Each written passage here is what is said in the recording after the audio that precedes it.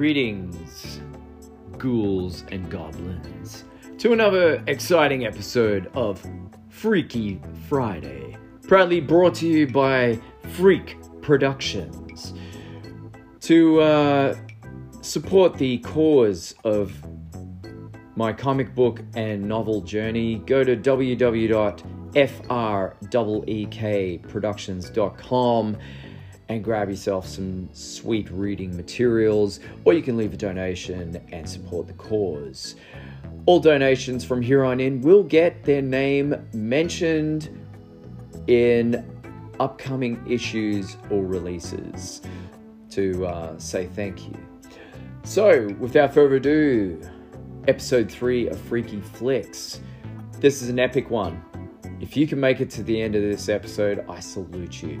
And you should, because there's no boring content in this episode. This is a good one. We cover some serious ground on this. We talk about our mutual love of US industrial rockers Stabbing Westward and their new album Chasing Ghosts. It is a musical masterpiece. We also talk about a little bit about social media, of course. We talk about the wonderful world of Twitter and everything else that revolves around it and the pros and cons. We also discuss the debate about what is actually industrial music. We don't get into a debate mode about it, but we just have a generous chuckle or two about it. So yeah, enjoy that one. Before we get deep into our movie of topic this week, BRIGHTBURN. Phenomenal movie, and we're going to tell you why. There's a few spoilers in there, but you know the drill. We also talk about the new Moon Knight TV series. We touch on a bit about the news of the Crow reboot, as well as our thoughts about our anticipation to see Morbius. So it's all there in this episode, and it's a long one, so grab some popcorn, grab a few drinks, sit back, relax, and let us take you on a ride into our Freaky Friday. Enjoy this episode, proudly brought to you by Jake Reedy and myself, Jesse Drackman, your rad hosts, keeping it freaky. Enjoy. Transylvanian, but I sucked. Yeah, I was going for Russian. Well, maybe I'm anticipating Putin taking over the fucking world. That could be a thing. Could be a thing. Trying to talk like the natives so I fit in. So it's probably a good idea if we talk like this and go, "Hello, comrade, and welcome to Freaky Fridays. Rock and roll, hippie, hippie, shite." How's that? Man, if I'd known we were going to do this, I would have pulled out my copy of Red Heat and prepared. Yeah. Do you think parakeet is feminine? Get to the chopper! No! Oh, dude. Fuck, man. If we ever do a Terminator episode, because someone actually asked me on Instagram about us doing Terminator and RoboCop, I'm like, if we ever do a Terminator episode or any Arnie episode, it's going to be fucking hilarious. Yeah, we're so doing it, dude. Yeah, there is no movie that's not within our reach, dude. So. Oh yeah, absolutely, yeah. I got a really good response on Instagram about the podcast. I saw that. Well done. What the fuck? Well done. Holy shit! Yeah, people are listening to this fucking thing. I know. I was like, dude, what are you paying these people? I don't know. Interesting. But yeah, well done, man. Pat on the back, high five, gold star, and all that jazz. That's cool. Yeah, I was kind of like, wow, okay. You love me. You really love us. Oh my god. Oh, that's awesome. Does that mean we can retire and go into a Scarface friggin' villa of excess cocaine? I wish, just just send us $1 each. Just $1. Just $1. If there's that many of you, just send me $1. I actually was thinking once, because I saw how many Twitter followers I have, and I'm just like, man, fuck, if you guys gave me $5 each, I'd be pretty good. Let me ask you, Jake. And by the way, welcome, Jake. awesome episode. What is it? Episode 3 of Episode Freaky Friday. 333. We're half evil. Woohoo! We're halfway to evil. Yeah. I want to ask you, dude. What's your viewpoint on Twitter? Without getting too deep in the rabbit hole of madness, like, do you have a love-hate relationship with it? Do you think it's a good vessel to connect? Look, man, there's some stuff where I think Twitter's fucking great, where it's like I've spoken to like comic artists and directors and writers and stuff like that, and gotten responses from them, and that's really fucking cool. But I guess I think Twitter's like any social media. It can be really awesome, or it can be really shit. I feel the same way, dude. I just think it's like it can be so cool, and it's like I can't decry social media, because it's like, I've connected with some really cool, you and me. Yeah, met via social media. Crazy, huh? I know, it's weird. I've actually marked it on the calendar. I'm going to get you an anniversary present next year. No way. That's so cool. Totes. I'll have to mark it in my calendar, so you have to message me the date. Yeah, the exact date. Actually, this is all Kim's fault, so you can blame. Good on you, Kim. Yeah, nice one. Yeah. But yeah, man, I don't know. I think like social media can be really fucking good, like Twitter, Facebook, Insta, and stuff like that. But it can also be incredibly shit. I think it all depends on like what you sort of limit your circle to. Yeah, I guess. Yeah, I kind of look at it like it's a Pandora's box. It's like the Hellraiser catchphrase. What is it? Angel to some. Demon to others, Demon to others. It's like that for me. I look at it like that. It's like if you live in a world where you're happy to just post puppy pictures and look at me with my ice chocolate. Here's my smashed Avo toast. Yeah, all that sort of hippie crazy bullshit. Cool, thumbs up to you. But then if you're kind of like you and me, where you're going, hey, look, we are starving artists trying to get our work out there to the generation of readers that hopefully exist. Please read our stuff, or listen to our podcast, and you kind of occasionally hear grasshoppers, or you get a few likes, or I don't know. I don't know. I feel really weird about the whole thing. I kind of look at social media like particularly Facebook and Insta and stuff like that. I kind of view it as I take a bit of a Howard Stern approach to it. Like, I'm just going to be authentically real all the time. Yeah, best way to be. Good or bad. Like, if I'm having a fucking shit day, and I also kind of look at it as a bit of a journal as well. Yeah, where it's like, like a year later, like, you get those, this time last year fucking things on Facebook. Yeah, you can look back and go, fuck, man, like, that was a really good day, or holy fuck, that was a bad time. I'm glad I got out of that. Like, Yeah. So I kind of look at it like that. And I mean, I know, there's probably some people out there who are like, oh, fuck me, he's talking about the fucking thing again. Like, Jesus, knock it off. Yeah. But, I just figure like, what, man, fuck it. I'm posting for me. And if people dig it, cool. And if they don't, well, you know what? Fucking delete me, unfollow me, whatever. No one's fucking forcing you to be here. Yeah. Well, it's true, isn't it? It's totally true. Like, you don't have to read people's posts. And I generally find that people like they'll post, for the greater good of, sharing their happiness and their enthusiasm about things. So I don't look at it as completely evil, but I look at things like comments and responses. They can be perceived very black and white, especially messages and stuff. And I don't know. I feel like in this generation where we're reliant on social media, we find ourselves in a black and white world where you don't get the color of that physical contact of walking face to face. It's funny, man, because I was actually talking to someone about this a couple of days ago.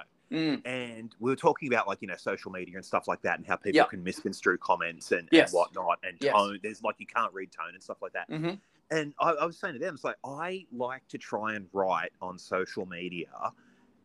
I basically take the approach of like, I will not say anything that I would not say to this person's face, or if they were standing in front of me. Like, if I think you're a fuckhead and you're standing in front of me and I would call you a fuckhead in front of me, then I'll do it on social media as well. Yeah. If, you know, you're fucking, I don't know, The Rock, I'm probably not going to say that to you. Well, you know, I probably would, because The Rock's the type of guy that would probably like be, oh, no, you know, let's talk about that. Why do you think that? Yeah. Whereas, you know, if it was like Steven Seagal, he'd probably, I don't know, try and pull off his ponytail and beat him to death with it. Yeah. I will say, like, yeah. Oh, sorry, just quickly, I will say I got excited the other day on Easter. Mick Garris liked one of my comments that I replied to him. I just told him how much he rocked. Oh, dude, Mick Garris is so fucking cool. I'll circle back to what I was saying about Tone in a minute. But I actually messaged him. I actually tweeted at him. This is a great Twitter moment in my history.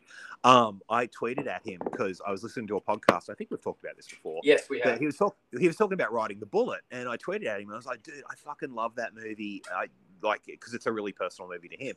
And he like tweeted back at me and retweeted me and everything. And it was just like, holy fuck, this guy is such a legend. Like, he's so cool. Yeah, he's amazing. Like, he's one of the rare gems. And the fact that, I don't know, like, I just looked at it like a small victory, the fact that he liked my comment. Yeah. I thought, you know what, that's a great starting point. And that meant the world to me as far as I'm concerned. Oh, man, I have honestly interacted with some really fucking cool people via the interwebs. Like, I've spoken to Hugh Jackman. Yep. I've spoken to Christian Bale back when he was on the internet. Yep. I've spoken to Danny Trejo. That's awesome. Matt Reeves, who directed fucking Batman. Dude, I tweeted at him years ago about how much I loved his version of Let Me In. And he was like, you know, tweeting back at me. I've had responses from Scott Derrickson, like when I've been raving at him over Hellraiser Inferno. Tom Taylor. Oh, dude, yeah, Tom Taylor's really great. Mm-hmm. Patch Zerka, who I really hope I said his last name right, who's a doing comic good. artist. Yeah. Like so many cool people. Yeah. I actually talk to Patch quite regularly. Like, we follow each other on Twitter, Awesome. and he's a really fucking cool guy. And I've been a fan of his artwork since like his fucking New Warriors days back in the 90s, man. Like, damn. Yeah, like, I don't know. It seems to be like, if you're really cool to people like that, like, I kind of feel like they don't get it that much. Like, they usually get people like, oh, why didn't you put fucking, why was Captain America's shield on the wrong side in the Avengers? You suck. Yeah. You know, like that sort of shit. But it's interesting, isn't it? Like, I kind of got a little sort of an interesting analogy of sorts, and follow me on this if you can. Like, the other week on Happy Days, I interviewed Bobby Shabansky, the CEO, the face of Blackcraft, you know, like biggest clothing label. Yeah, I saw that. Yeah, huge, right?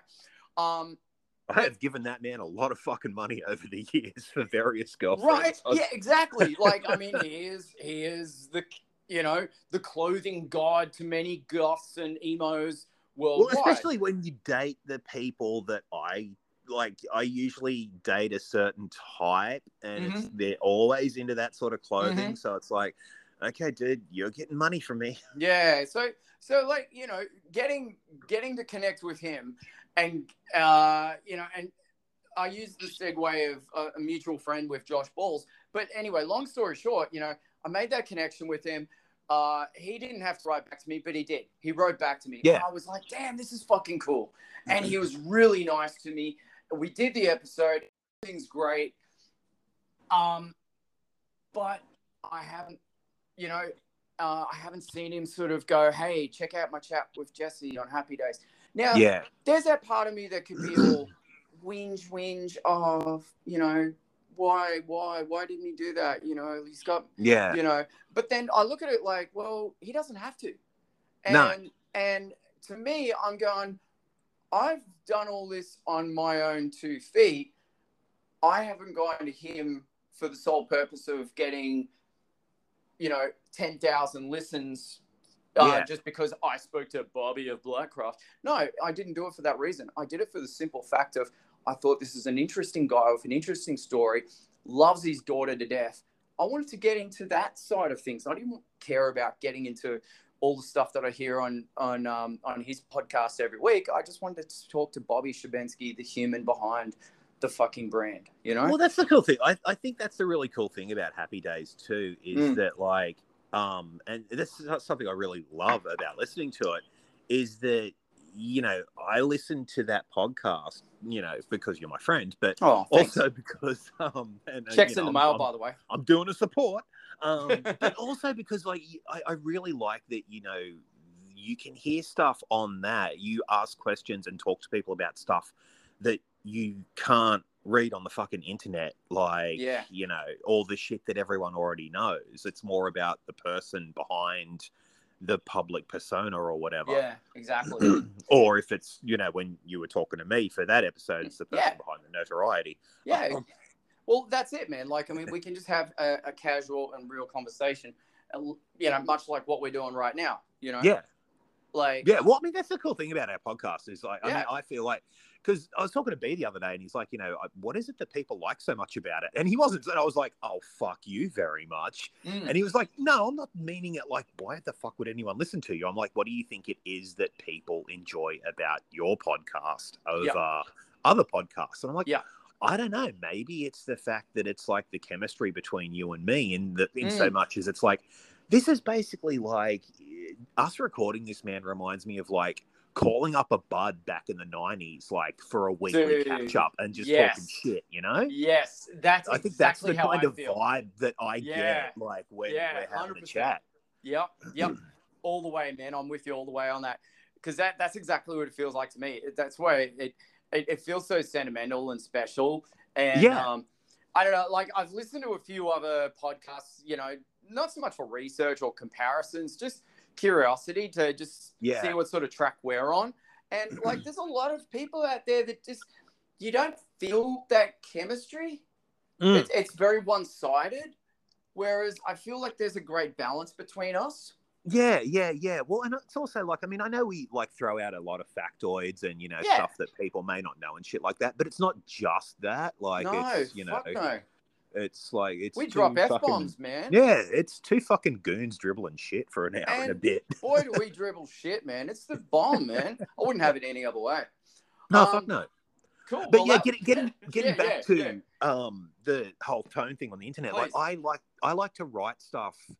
If I'm writing a comment to someone, I like to write it in the same way that I would say it. So, like, you know, I'll use emojis and stuff so that people get the tone, so they don't, like, you know, I'll chuck a smiley face in. Yeah. And this is what I was talking to with someone the other day. It was like, you know, I'll just chuck something in so that people get the tone, because it's so easy to misconstrue shit on Facebook and it is. Have someone on the other side of the screen going, is he having a fucking go at me? No, I'm not. I'm just fucking talking to you. Chill. If I'm having a go at you, you'll know it. Trust me. Relax, motherfucker. No, that's good, man. What a hell of a way to start this episode. Yeah, I know. Freaky in its own special way. Yeah, almost deep and meaningful. Yeah. I'm glad you dropped that. Thank you. Bring the tone back up to what we're used to. Always, man, always. Dude, so you're still on a bit of a high after last week?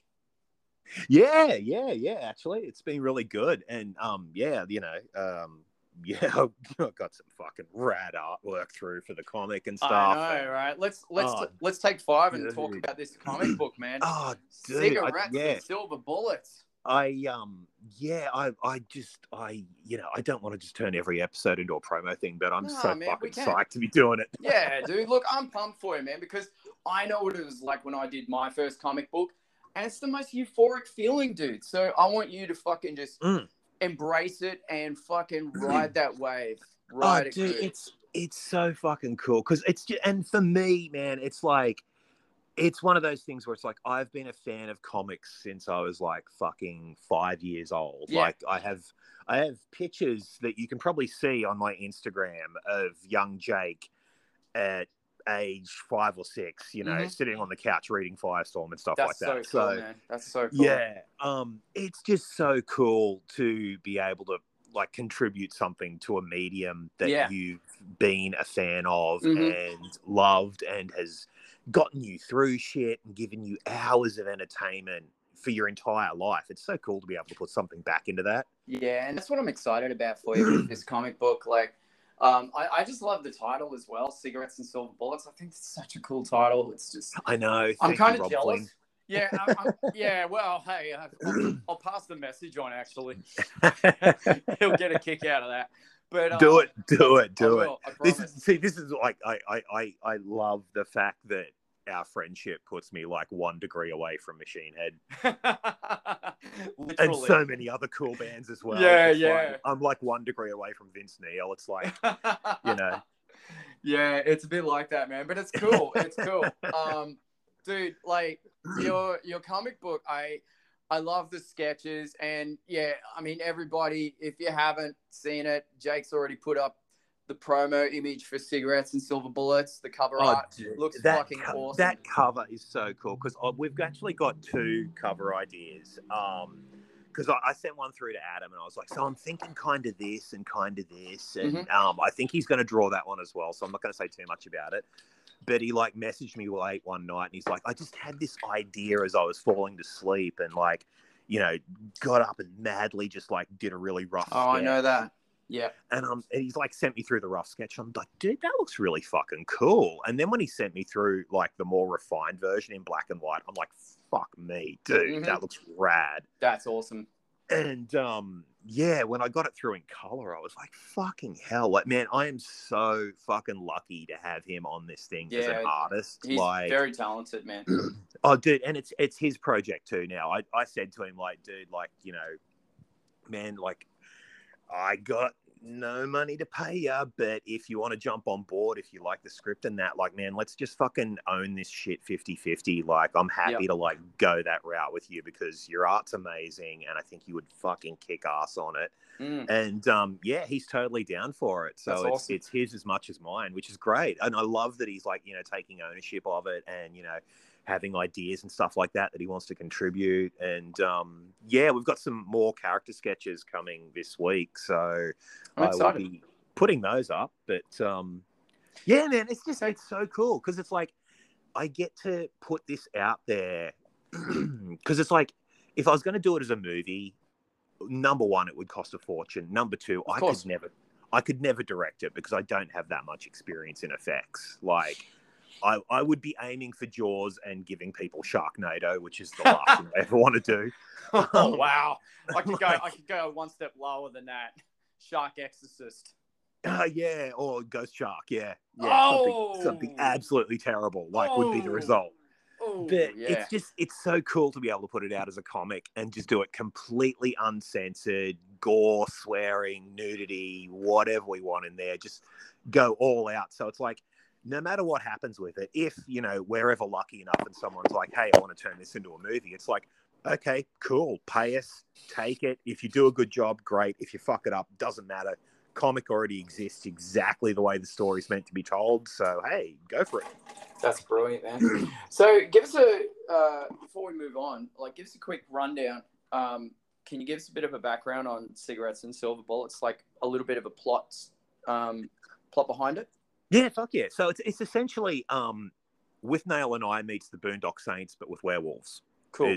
Was my elevator pitch for it back in the day. Yep. It's about 2 werewolves who have been friends for a very, very long time. They're like absolute best buddies, and they work as hitmen for like contract killers for the mafia or whoever else needs it. And so they're basically, the story starts off in New Jersey and they're known as the Jersey Devils because they basically go in, if they get hired for a job, they go in and fuck shit up on an epic scale. So yeah, they're working for this mafia family. They get a job, they fuck it up. It's something that's like a line that they basically won't cross. And they fuck it up, kill a lot of the wrong people, and basically go on the run for the next 40, 50 years. So it starts in the 70s and ends up now, basically. So it's almost Interview with the Vampire-ish because it is sort of told through a flashback, but there's a bit of a twist at the end as to why the flashback is being told. Yeah. So yeah, it basically tracks them from like New York in the 70s to LA in the 80s. Then there's an incident that happens that sort of breaks up their friendship. They go their separate ways. We go to Seattle in the 90s, Texas in the 90s, and then work our way back to their reunion in New York in modern day. That's fucking cool, man. And really there's a lot of insane shit that happens throughout it. There's a massive werewolf fight in a New Jersey mafia mansion. There's a massive werewolf fight in an industrial metal club in Seattle in the 90s. There's a moment where one of them becomes the world's worst bounty hunter. There's a really hot female werewolf that gets introduced. Awesome. There's crazy mafia shenanigans. There's a massacre at a nightclub full of vampires. It's loads of fun. It's incredibly violent, incredibly darkly funny. I don't want to jerk my own dick too much on the podcast, but the funny thing is, man, like everyone who's read it who's read some of my other shit is basically like, this is the best thing you have ever written. Like, dude, I love it. I'm a huge fan. I literally had a friend, like my friend John, who wrote Snakes on a Plane, was basically like, dude, this is the definitive werewolf film. You have to make this one day. And I'm just like, fuck, man, thanks. He's like, no, dude, I'm not kidding. Like, this is so fucking good. Like, this is like, like, this is up there with, like, in terms of script, he's like, this is like The Howling. This is like, if this was like, I was going to the movies and wanted to watch like a definitive werewolf movie, this would be it. That's so cool. He compared it to Preacher, and I'm like, dude, that's really nice. I can't afford to pay you for that comment. And he's like, no, I'm serious. He goes, it's got that kind of sense of humor through it. And I'm like, okay, cool, mission accomplished. Guess reading all those Garth Ennis comics when I was a kid paid off. Yeah. But you know what? I guess the thing is that the fact that you're redirecting your approach into a comic book format, I think that's really cool. And man, I think it'll let you build a platform in which, when the time comes that you're ready to put it to film, it'll be a lot more fluent for you. It'll be, I don't know, I think the process will be a lot more smoother. Yeah, man. It's one of those things where it's like, I really do. And again, I'm not like, not toot my own horn or nothing, but it's like, I really do love this story. And it's a great story. If I ever, man, it's like one of those things. It's like, if I ever just could get one thing out there in the world, it would be this. And it's like, oh man, like if I could afford it, I'd print like a fucking million copies of it and just give it away for free. That would be the ultimate. It's just like, I would rather it be read than just sit on a hard drive gathering dust and being read by like, 5 people who go, this is really good. I'm like, I know, I just wish I could get it out there. But it's like, so it's like, now I can get it out there. Yeah, it's kind of a funny thing when you get to the print stage of things. And sorry, everyone, I know we're supposed to be talking horror and stuff. We're technically. Oh, we will. We'll get to that. Yeah, we'll get there. But like, when you get to the printing part, it's like, I was talking to my friend Aaron, who brilliant writer as well. He does Maurice and the Metal, great comic book. Yeah. We compared a lot of notes, and he, went and printed an obscene amount of copies. And he said, like, print what you need, because it's you find yourself with a lot of excess stock sitting in your room, building dust and shit. And you kind of get yourself to a point where you go, do I get precious about this and really just try and hustle it and sell it as much as I can? Or do I just sell what I can and get it into as many hands as possible, even if it means giving away 100 copies? I don't know. These are the sort of things that I think about a lot. And I've given away so many copies of my comic book just to complete strangers, just for the sheer sake of, I want you to read this story and come back to me when you've read it. I just harken back to something Henry Rollins said, man. And it's like, I was watching like Henry live. I think it was at a big day out or something. And he was talking about CD prices in Australia and how fucked we get for them. And he was like, I don't care if you steal my shit. I'd rather be heard than paid. And I'm just like, I'm kind of with you on that, dude. Like, and I mean, it's kind of it's a balance, man, because it's like, we've all got bills to pay and shit like that. Yeah. But I kind of feel like, you know, when you're really passionate about a story or something like that, you just want to get it out there in the world so it exists, so people can find it. Absolutely. You know, I've done that. You know, we in Dark Cell, we've done that so much with our music. You know, we've given away so much of our music and our merchandise just because we want people to, you know, get excited as much as we are. And tell their friends about it. You know, so it's a delicate balance, and I think you just have to really prepare yourself in advance to do these sort of things. And I think it's a great act to share a bit of kindness with people and share your passion.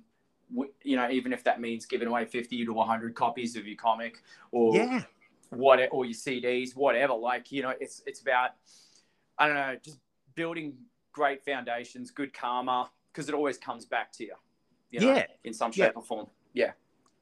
Oh, absolutely, dude. Like, it's so funny because it's like, I'm not a big believer in karma, but like I have had like the last couple of weeks, man, I have like gotten so much fucking kindness and cool shit because it's like before the last couple of weeks I was having the worst fucking year ever. It was just like, oh my god, like if a fucking anvil falls out of the sky and crowns me Looney Tunes style, I'm not going to be surprised. But it's like, it's like that last week, like the week of the con, I just had such a great week, and it just seems to have sort of rolled over into that. And it's like, you know, there's still fucking pissy shit to, like, you know, of course, be fucking whatever about, but that's like, but it's just so many people have reached out with just like, you know, incredible kindness and stuff like that, and it's just like, oh fucking Jesus, like I'm feeling kind of flawed here, guys. Getting a little misty. Well, I'll take a moment as well to just back up what you were saying about kindness, man, and just say thanks to everybody that's been listening to the show and took part in Jake's little Q&A. Guys, that's super fucking cool, man. Yeah, like I really like, you know, I mean, I know we talk a lot of shit and we make a lot of jokes and stuff, but it's so awesome to know that people are listening to this and enjoying it and, you know, engaging with us and stuff like that and saying how much they like it. And it's really fucking cool. And we both really appreciate like every single person 100%. That listens. Like it's so cool. And you know, if it makes you want to go and buy our comics and CDs and stuff like that, then yay. Because you know, we're broke, we need the money. Exactly. Speaking of CDs. Speaking of, dude, so I remember saying the words to you, "You're welcome," and I'm so glad that you feel the same way that I feel about this smoking hot new album that just recently came out. Oh, dude, absolutely. And this is going to feed into a conversation that we really need to have. Man. Like, we're talking about Stabbing Westward. They have a new album. What's it called? Chasing Ghosts. Fuck yeah, it is. It's super cool, right? Oh, it is fucking amazing. And I've been into these guys since pretty much the jump. Like, I think it was With a Blister Burn and Peel was my first Stabbing Westward because I heard What Do I Have to Do on the radio. Yeah. If you can believe that. That's about a million years ago in the 90s when it was released. And I have fucking loved this band for years. And I was so pumped when they got back together. And dude, this new album, fuck me. Start to finish, man. All killer, no filler is like, I know that's a cliche, but fuck me, does it like absolutely fit this album? It's so good. It's good in the sense that it's just a real heightened return to form for these guys. Like, you know, that self-titled album they put out was, it was not their best. You could feel, I feel like that with that album. I feel like the cracks were there. Yeah, you could really see the cracks starting to show, and it just feels like an album they didn't want to do. It's kind of weird because like that album it's got some good moments. Like So Far Away is pretty cool. But So Far Away is cool. I love, like, I mean, I know it's a soppy as fuck song, but I love I Remember. I think that's a great song. Yeah. I mean, look, it's a good album. It's just, you know, when you it's stack just it up not against Stabbing Westward, you know, it doesn't feel like, it doesn't have the edge that Darkest Days had, or exactly. Ungod, or With a Blister. Like, it Yeah. just doesn't have. It feels like, I mean, they've always had, like, you know, but well, have they though? Like, I mean, I know Waking Up Beside You was technically almost a ballad, but it was still pretty fucking dark and edgy. Such a great song, man. I know, dude, isn't it right? Fuck me, so good. We could just do the whole podcast about Stabbing Westward. Yeah, we pretty much could. Yeah. But yeah, like that. This one is everything great from those first three albums. Just my thoughts too. Yep. Refined and like just absolutely just boiled down to like, this is everything great about this band that you love, that works. Yeah. And it's absolutely a return to form, but you know, it's still fresh and still good. Like, it's not like, oh, we're just gonna, like, you know, throw all our best of stuff into a blender and pour out a new album. It doesn't feel like that. I feel like I want to say is I you know, bad of me not to have researched, but I'm pretty sure Walter Flackus is still in the band doing the electronics, right? Yeah, he is. Yeah. Dude, he's a fucking genius, bro. And like, the electronics on this album are probably their best. Their best since Darkest Days. Fucking just so good. Absolutely. And I just feel like the electronics of Stabbing Westward have such a distinct sound that you can pick them, like, before you even hear the vocals, before you, if it was on the radio, or if you're like sitting there and it started playing, you'd just be like, yep, that's Stabbing Westward. Yeah, 100%. It's like, oh, no, it's not. How do you... It's like, dude, that's fucking Stabbing Westward, okay? Yeah. You can't mistake that sound. No, and like, I think, like, for me, the quintessential track on that album that just encapsulates the grandeur of the electronics and Christopher Hall's incredible vocals on this album, Ghosts. I think Ghosts, that beat, that dance groove to it, it's just like that. It's almost like what Wayne used to call it, Mr. Static, is evil disco. It really is evil disco, man. Like, that is, you know, if Stabbing Westward did an evil disco track, I think that's it. And it's a slammer. And I really hope that song gets on the charts more for them, because they deserve it. It's a fucking banger of a track. Dude, fucking everyone should just fucking buy this album, because it's like, totally.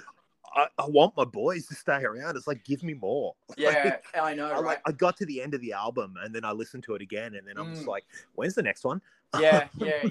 It's a really good flow of songs throughout the whole album. I feel like there's really good ebb and flow, and you know, has a vocalist. Has a vocalist.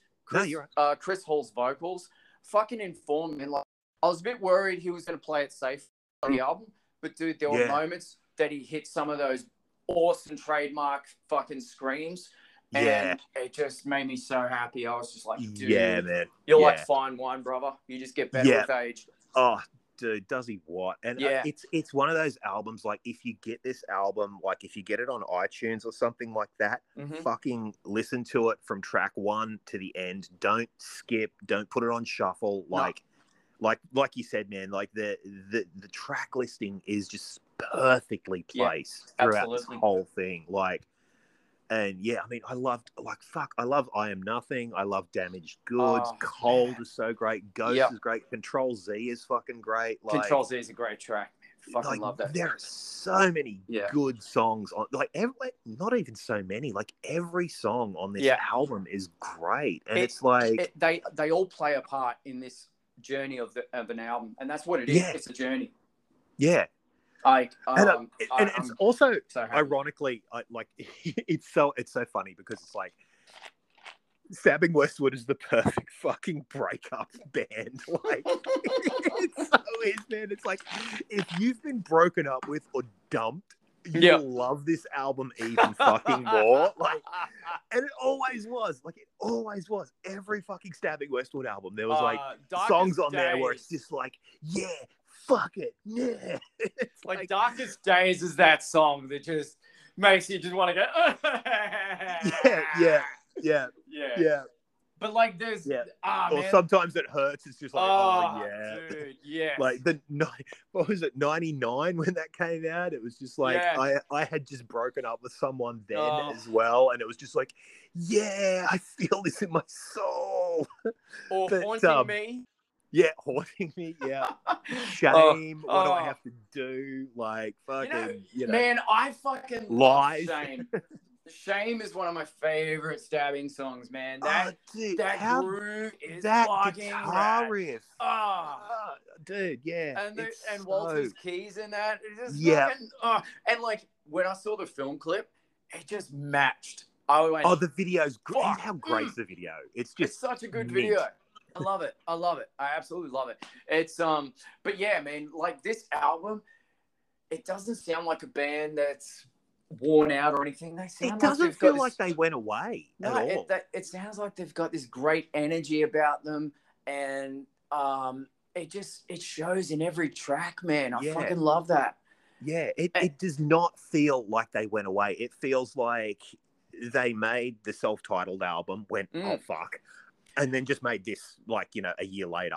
I mean, look, I mean, I to anyone that's a fan of the self-titled album, I don't in any way, shape, or form want to like diss on it and say it's shit. I do. Yeah, it's a good album. I don't think either of us could ever hate anything Stabbing Westward did. I even love their cover of Bizarre Love Triangle from the Not Another Teen movie soundtrack. That was literally the reason I brought that fucking soundtrack. Wow, that's dedication, man. Yeah, right. But no, I mean, like I just feel like, I don't know, as a musician, I can relate to, I don't know, you can just pick up on the vibes, man. And for me, I just felt this vibe going on, and I just didn't click with it the same way I did with the other albums. And no, I mean, I really felt when I listened to that self-titled album, and I did like I do love some of the songs on there. Like, they're a permanent fixture in my Stabbing Westward playlist. I just felt like it was a band. It felt like the record company was basically like, you have to give us an album. And that's exactly how I felt. Didn't want to be there. Yeah, that's how I felt. Just like, okay, let's just push through and get this shit out so that we can all go our separate ways and do whatever. And that's just how it felt. Like, it just felt like that. It just felt like the passion wasn't there for it. I agree. And the thing, the nail in the coffin for me for that period of time was the one and only time that they've toured Australia that I recall. They toured with supporting Live and at Brisbane Entertainment Centre, and I don't know why, but I didn't make any humongous effort to go see that show. Yeah, I don't know. I just didn't feel like I was going to get the experience the way I hoped for. It's a weird combo. It's like I like Live. Yeah, same. But they're a weird band to pair with Stabbing Westward, because the crowd that's going to go see Live is going to be very different from the crowd that's going to go see Stabbing Westward. And I felt like if I went and saw that show and supported them, I felt like I wouldn't have seen a set list that would have been dominated by tracks, from Wither, Blister, or Darkest Days. Yeah, totally. And we that's might have the heard thing. one or two gems, and that would have been about it. You don't want to go see one of your favorite bands when they're not at their best and they're not going to be playing the shit you like, because it's like, you don't want the first time seeing them to be kind of tainted. Yeah, exactly. And that's kind of how I felt. And it, if by some bizarre miracle any of the members of Stabbing Westward ever hear this episode, we're not having a go at all. We're just saying no. If any Stabbing Westward member listens to this episode, I love you all. Please give me another album. Yeah, 100%, dude. Like you guys are a fixture on every writing soundtrack I have ever made. Fuck yeah. I mean, I'll go on record and say I would list Chasing Ghosts as probably one of the first albums in the last 2 years that I've listened to, besides Rob Zombie's last album, that I've listened to completely and gone back to for seconds and thirds. and dude, loved it. same. Yeah. I'm going hardcore. I'm putting it up for album of the year next to Welcome to Horrorwood. That's fucking cool, man. That's really cool. Because it's like, look, I can't knock Ice Nine Kills out of the number one spot, but they can share it. Play nice now, kids. It's like, sorry guys, you got to share it because this album's just fucking mint. Yeah. So, boys and girls, go on. I think Stabbing Westward's trying to promote their Bandcamp page. So go to their Bandcamp page, show some love, buy some merchandise, buy the album. I know when I get a few more bucks, I'll be purchasing a physical copy of that album for sure. Oh shit, yeah, man! The second I see it, I'm grabbing it. Yeah. On a different note, but staying on music, another guy that we love, Tim Skold. He recently put out his Dead God album EP, sorry. And oh, cool. Yeah, dude, and which is it's an older album. It was essentially a collection of tracks that he'd written that were intended to go on the Mob Scene album.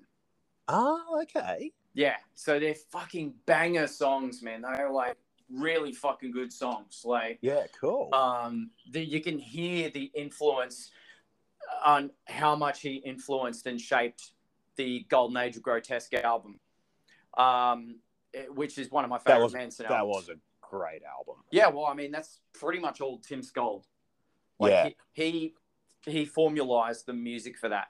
And so he puts out Dead God, and there's physical copies for sale signed, but unfortunately Australia is not included in the postage. Oh, fuck. And I'm 3 shades of upset over that. Yeah, I can completely understand that. Yeah.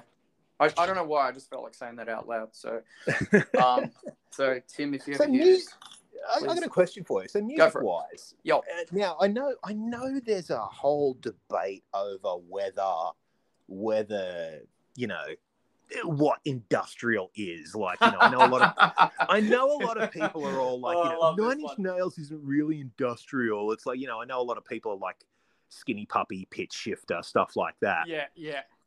But so the post NIN, I mean, look, for me, I just consider it an industrial because that's what it was called when I was a kid and when I got into it. So that's what I call it now. So any little music critics that are just going to be like, oh no, it's darkwave. Oh no, it's metalcore. Oh, it's deathcore. It's like, suck my entire dick. Like, sorry, this is the thing. I never understand this shit.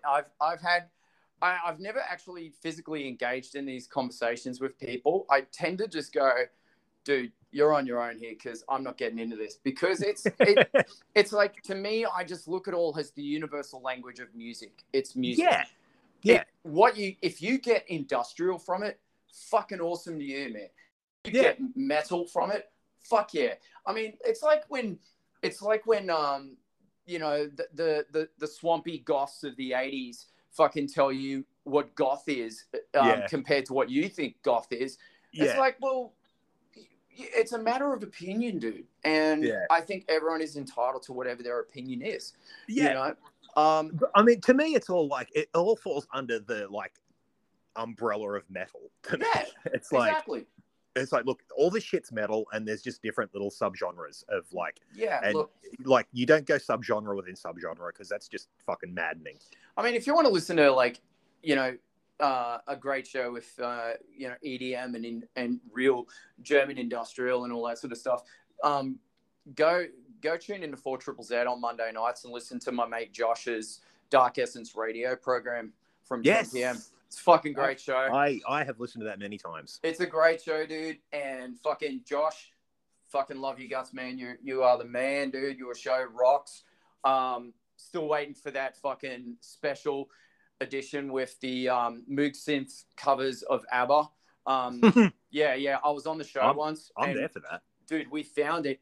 There's a vault and in the 4ZZZ archives full of old cassettes and vinyl records and stuff, and we were flipping through and we were looking for obscure albums, and I found Moog Synth covers of ABBA. It's fucking gold. Insane. That's so great. I need to hear it. Yeah, so man, that's as industrial as it gets for me. No. See, I always sort of thought of like, you know, Stabbing Westward and that is coming after, like, you know, the wave of NIN's popularity. So it's like, you know, there were all these great bands. And who was your favorite? Because, I mean, obviously for me it was Stabbing Westward, but there were so many good ones at the time. There's a lot. And I can't answer that 100% because there's a lot.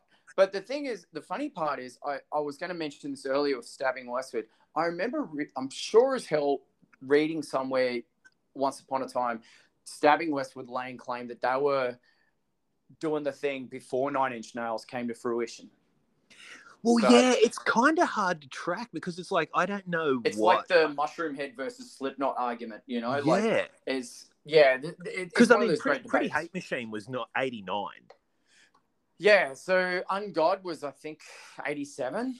Yeah. I don't know, or 88 or something like that. I can't remember, yeah. Yeah, but dude, I mean, whatever. But for me, like, I don't know, man. I have such I guess you could throw the argument in there that KMFDM kind of predate them all, but... Yeah, well, I mean, like, again, you know, I say to you, like, if you listen to Atari Teenage Riot and call it industrial, fucking cool, man. Like... Well, yeah. That's your thing, man. Like, I'm not going to tell you, oh, it's not industrial.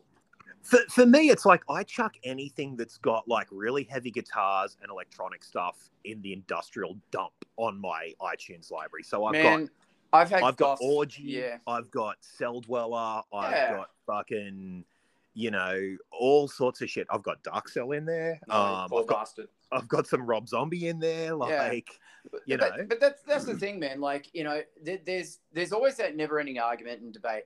And I always think, like, I don't know. I've had these conversations where goths have tried to tell me what industrial is. You know, they'll refer to.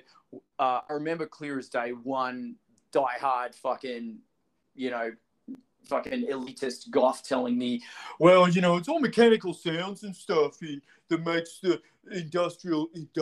And I went, cool, okay, well, and I said exactly that. I said, cool, if that's your thing, then cool. I'm just going to roll with what I know and what I enjoy. And last time I checked, you're not my mum, so, you know. But, like I love... Unless you're popping up on my iTunes library like that paperclip that we used to get in Word and shake your finger at me. Yeah. Sorry. I'll call it whatever I want. Well, that's it. I mean, like, I love a diverse range of acts. Like, I love Gravity Kills. I love Pitch Shifter. I love Gravity Kills so Fuck much. Yeah, dude. I talk to Jeff every now and then. It's fucking great, dude. Nice. You know? Yeah. But, like, I love Orgy. You know, I talk to Amir all the time. He's a fucking dude, man. You know, I love Die Krups, you know, like that. You know, the early stuff and their newer stuff is fucking off the chain. You know, but then a lot of new age people go, oh, Rammstein. It's like, yeah, they're cool, but check out all this other cool shit too, you know? Yeah, I mean, I totally consider Rammstein industrial. Do you remember that really crappy knockoff DVD that was floating around that was like the unauthorized bio that was called Industrial Angels? I used to see like 500 fucking copies of that thing at Record Exchange constantly because, like, I'm pretty sure Rammstein fans would buy it, go, this is crap, and then like hawk it for 50 cents. Yeah. But like even bands like Combi Christ and System Machine Gun. Yeah, dude. I don't know. The list goes on, man. I mean, fuck, you know, even Danzig had a little spell of... I was literally going to say, you remember Danzig 5 and Alice Cooper's Brutal Planet that were like their quasi-industrial albums? Yeah, and I'm going to say 2 albums that got fucking ripped to shreds that I love. I fucking love those albums. I know. I love Danzig, and Danzig 5 is a killer album. I don't give a fuck what anyone says. It absolutely is. It was weird because it's like I had literally just come off Danzig 4 when 5 came out, and like 4 was just insanely good. And then, like, I got to 5, and I knew so many people who fucking hated it. Like, so many hardcore Danzig fans just hated the shit out of it. And I'm like, but hang on, you can kind of hear the seeds of this in Can't Speak on Danzig 4. Like, there were seeds of this there. And, like, 5, it just felt like Glenn was just like, fuck it, let's do more of that. Yeah. And I mean, Brutal Planet is like one of my favorite Alice albums of all time. I always had this wish to hear Alice Cooper's voice in an industrial format. And Brutal Planet is that fucking album that we got. And it's fucking great, dude. Yeah. Such a good album, man. Like, yeah, it so is. And like, and I mean, like, yeah, I mean, Brutal Planet itself is such a fucking killer track. Yeah, and like, dude, it's Alice Cooper. Like, that voice behind that kind of music, I'm sorry, but I'm yet to hear anyone that can top that shit. Yeah, dude, I'm going on record. Never had a bad album. No. Never had a bad album. Like, every Alice album is just fucking gold. Yeah, so, I mean, there's heaps of, like, I don't know, in terms of industrial and all that, man, there's so much good shit out there, you know, and whatever you get from it, fucking, I salute you, man. Like, yeah, I mean, if it makes you happy, if it brings a bounce to your step, then that's all that matters, you know? Yeah, well, I mean, see, it's like even Static X. Like, I mean, I know a lot of people will, like, throw stuff like Static X and, I love Static X. Stuff like that into the nu metal genre. And I'm just like, yeah, but to me, Static X isn't really, you know. I mean, even Disturbed have a couple of industrial songs on that first album. I feel like Disturbed the game. Disturbed use a lot of synth technology and samples and shit.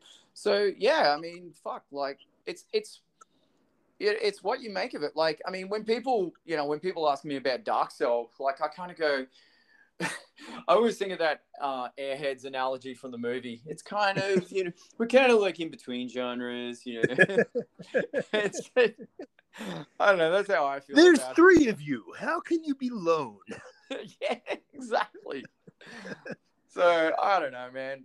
But yeah. I mean, I feel like as a fan of your band, like I feel like I can see a lot of Hellbilly era zombie in some of your tracks. There is, man, and the thing is like, and that is a massive compliment. No, I appreciate that. Album Thank is you. Killer. And thank you. Like, I mean, that's the thing, you know, like a lot of people have said things to us in the past, thinking that they were going to get a rise out of us, and we never did. We always said thank you. Like, when people said, "Oh, you sound like Rob Zombie," or "Cradle of Filth," or "Wednesday 13," it's like thank you, because you're comparing us to our favorite bands that we love, and I would rather be compared to my favorite bands than a lot of metalcore bands compared to fucking 20 million bands that sound exactly the same. Oh, dude, I've had the same thing with writing. Like when my last film that I made, Loyalty, is very much a crime genre. Right. It's very like very parks its car in the post Tarantino garage. And even before, like, we shot it and everything, like, it's still in post-production. It'll come out one day because we have no money for post. So it's just been dragging along at, like, a snail on Velcro kind of pace. But, you know, man, like, when I was when I finished the script and was sending it out to people, oh, this is just like a Usual Suspects Reservoir Dogs ripoff. And I'm like, well, it's not a ripoff. And they're like, yeah, but it's just like that. So I'm like, and... yeah, thanks. Like, you've just compared me to two of the greatest crime films ever made. Like, definitely top 10. Yeah. And that's a slam. Like, dude, I wear my influences on my fucking sleeve. Like, what do you want? And say you should. Like, fucking. Like, this is all the. That's the funny thing. It's like, as an artist, it's like you're a product of all the shit you love, and it's like that's gonna come out in your work. Imitation is the greatest form of flattery. Yeah. You know, and if anything, it directs people back to where it came from. So that's how I kind of look at things. Like, if I hear something cool and I go, oh, there's some really cool funk elements in that, I'll go back and listen to Parliament or James Brown, you know, to see where it came from and just get that nostalgic feel. And it's the same with movies, man. You know, like, you know, you'll see some great new slasher films, but you'll always find yourself going back to a lot of the OG stuff. So, you know. Yeah, exactly. Yeah. But no, I mean, I just think like, I think it was great back in the 90s that like that wave of post sort of NIN's popularity. It's like, you know, whether Nine Inch Nails started it or not, it's like Nine Inch Nails really, I feel, popularized it. They really did, man. They popularized the fashion, the fucking all the aesthetic of that time. They were the poster child of that era. Yeah.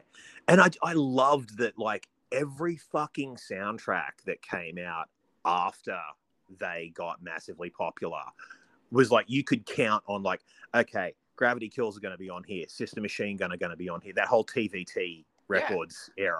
Like, they were all looking for the next 9 Inch Nails. Yeah. And like, you know, Stabbing Westward, fucking Rob Zombie, Static X, like, they were all like, you could, every soundtrack, like from Escape from LA all the way through to like Seven and shit like that. It was like, it's such a great era. Because that style of music, like, that's what really got me. Like, I mean, the first sort of metal I ever heard was like Kiss, Alice, stuff like that. Yeah. You know, Ozzy's No Rest for the Wicked, Trash, Raise Your Fist and Yell, all that sort of stuff. Like, you know, that was the stuff that I was like, oh, this is cool. But then it's like, sorry, no, you go. No, I was just going to say, like, you know, like, one could even argue Fear Factory falls into that industrial equation. Oh, absolutely. Demanufacture. I totally throw Fear Factory in there. Yeah. Like, I don't know, man. 100%. I think all these bands, all this music, it's open to interpretation. Yeah. I really believe that. So, you know, you don't need a label. It's just enjoy the fucking music for what it is. And, yeah, exactly. And I challenge anyone, just listen to the fucking album from start to finish. Don't skip tracks. Just go ride the wave the the band wanted you to. Yeah. Yeah, absolutely. Yeah. I mean, and you have to with so much of that stuff. But like, I just think it was such a great era for like, dude. Because it's like the second I heard 9 Inch Nails, I was like, this is my fucking jam, and I was just so on the search for more of it. I can't talk about 9 Inch Nails about that 90s era without bringing up one of the most overlooked gems that came out from that period. That was, funny enough, executive produced by Trent Reznor, Rob Halford's too. Oh, dude, right? Like, I Am a Pig is like a fucking fixture on my iPod. Like that album, I just fell in love with John 5 straight after that. I was just like, I was nuts for John 5. I was just fucking, what the fuck is this? This is fucking mint. Dude, right? It was such a fucking great album. I looked everywhere for that because I heard that song on the Idle Hands soundtrack. Yeah. And I was like, what the fuck is this? Who is this? This sounds like NIN I must have. And it was like, holy fuck, it's Rob Halford? Yeah. He should work with Trent Reznor all the time. But, like, man, there was so much stuff. Like, Depeche Mode, like, moved way more into industrially sounding stuff. Like, yeah, man. I can't remember the name of the album. But, yeah, dude. They did. Something The Angel. But, yeah, there was about 3 or 4 albums that were just dark as shit. And it was. Yeah. Songs of Love, Faith, and Devotion was really dark. Yeah. And this is terrible because I'm a massive Depeche Mode fan. I remember the single, It's No Good. That was the first one I heard where I went, wow, that was off Ultra. Yeah. Okay, Ultra, that whole album, I just went fucking ape shit for. Yeah. I love that album. Dave Gahan's voice is like fucking sex in my ear. Oh, dude, even him on stage, man, it's like, he's got to be one of the best frontmen ever. Like, fuck that dude puts on a show. Like, I would love to see him live. Oh man, same. Like I'm a huge fucking Depeche Mode fan, and like you listen to stuff like A Pain That I'm Used To, or like John the Revelator and stuff like that. It's like these guys go fucking hard. Yeah, dude. But I mean, even Bowie, like Outside was a very industrial album because he was working with Trent. Yeah, that was a great album. Yeah. Even Earthling was a bit like, I think he was still working with Trent, or he was, because Afraid of Americans was on that album. Such a good track, man. Oh, dude, right? Such a good film clip too. Oh man, fucking love that shit. But dude, the fucking Rob album's fucking great. Like Trent Reznor, helped shape that album with John 5 on guitars and James Woolley, who was Nine Inch Nails live Yeah, he was keyboard in player it as well. Yeah. Sadly no longer with us anymore, but yeah, dude, like I actually did an interview with Bob Marlette, the producer, Cool. on Happy Days. Yeah, check it out. It's a great conversation. And he tells me about the recording of their album because we talked about because he's worked with Ozzy Osbourne, Alice Cooper, like he's worked with everybody. His discography is fucking incredible. But I really was fascinated with Two because here's an album where you have the metal god, not screaming like a banshee. How the fuck do you pull that off? And that's what exactly I asked Bob. I said, man, like the level of restraint vocally on this album is incredible. Well, especially when, like, let's say you just listen to Painkiller. Yeah. And then you go, oh, yeah, have a listen to this. You wouldn't think it was the same vocalist. Like, no. You just wouldn't. You'd just be like, oh, this is cool. Is this like some sort of fucking, Nine Inch Nails side project or something like that? No, this is Rob Halford. What? Yeah, it's fucking cool, man. But, yeah, dude. Oh man, music, God, I love it. So, and we talked about Cigarettes and Silver Bullets. Dude, have you read We Have Demons? I haven't yet, dude. I've got it. It's I think it's coming through. The first issue is coming through on my next comic order. Yep, I've got my hands on the copy, and man, this is revolutionary. This comic. It's Snyder and Capello, isn't it? Yes, it is. And man, I fucking love this. This is a real love letter to the fans. It's even got a really cool warning at the start of the comic, telling you, it's not for the squeamish. It's really a story about the fall of mankind, and there's so much gore in it that it's just great. And it's a real it's a very independent style of comic book, man. And rad. Yeah, it's I mean, it's kind of got shades of hack and slash to it. Oh, cool. Hack slash, sorry. And but it's just got characters to fall in love with. And I don't know, Scott Snyder has just really kicked the shit out of this one. It's I mean, teaming up with some great artists and people that have just helped bring something incredible to life. And nice. I think it's a great read. I just caught up on Something Is Killing the Children. Great series.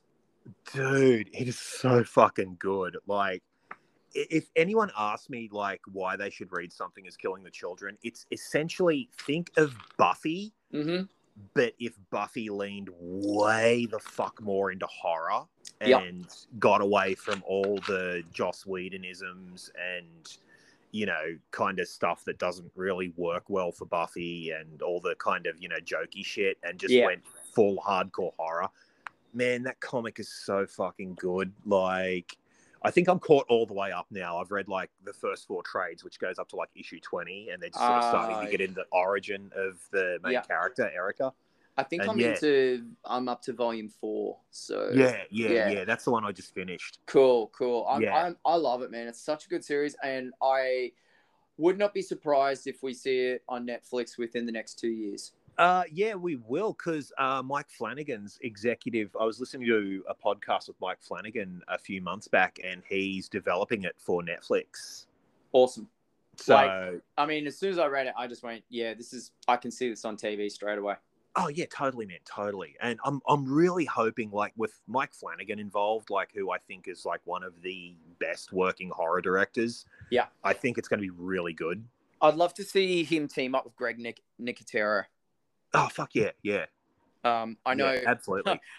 We're still yet to have this conversation about Walking Dead, but and I look forward to that. But I just think Greg's physical effects would really complement the style for this particular story. So. Oh yeah, because it's pretty gory. Yeah. It doesn't hold back at all. But yeah, dude, so good. And I can see why Flanagan wanted to get involved too, because it is very. You can feel a bit of a Stephen King influence, and like Flanagan's a massive Stephen King geek. Just with the story taking place in a small town for the first 3 volumes and stuff like that, like it's got that very Stephen King creepy small town vibe to it. Yeah, it's fucking cool, man. I love it. And yeah, it's a pleasure to read. Oh, dude, sorry, side note real quick. Back to the music just real quickly for 5 seconds. Speaking of Trent Reznor, have you heard the latest single that came out this week called Native Intelligence, Danny Elfman and Trent Reznor? I have. I've got that whole album of Danny Elfman's, and it is fucking amazing. Well, yeah, I love this track. First and foremost, is that off the last album that he did that came out last year? It's a brand new single, just came out. And fuck. Okay, I'm gonna have to get on that. Yeah, and Trent Reznor's singing on it, and it's fucking great. It's okay. Yeah, I'm really gonna have to get on that. It's a little edgy in parts, but man, I'm really pumped about it, and they're taking the shit live. I don't know if Trent's playing in the band or not, but Wes Borland's going to be playing guitar from Limp Bizkit, and Joe Letts. Dude. Let's just talk about Blacklight Burns for a minute and how great they are. yeah. Fuck me. That first album, boom. Oh, yeah, dude. It was absolutely fucking killer. Musical orgasm. It's fucking great. Again, like you can say whatever you want. You can go, oh, it sounds fucking so 9 Inch Nails. It's not funny, but it's like, yeah, exactly. But it's a fucking great album, isn't it? Well, yeah, and I mean, dude, I'd argue that like Wild Side by Motley Crue, like Tommy's drums in that, like there's a bit of, there's a bit of like, you could tell what Tommy was listening to at the time. It's like, yeah, he was getting into a bit of the fucking industrial shit. Like, sorry, kids. He's a groove monster, dude. So yeah, I mean, fucking like that's the thing, Planet Boom. I mean, come on, dude. Don't get me started. I love that track. Methods of Mayhem. Yeah. We did do a Motley Crue episode, didn't we? Do we need to do another one? we can if you want. Or another Tommy Lee. We could just do a Tommy Lee one. I'm very happy with that idea. So yeah.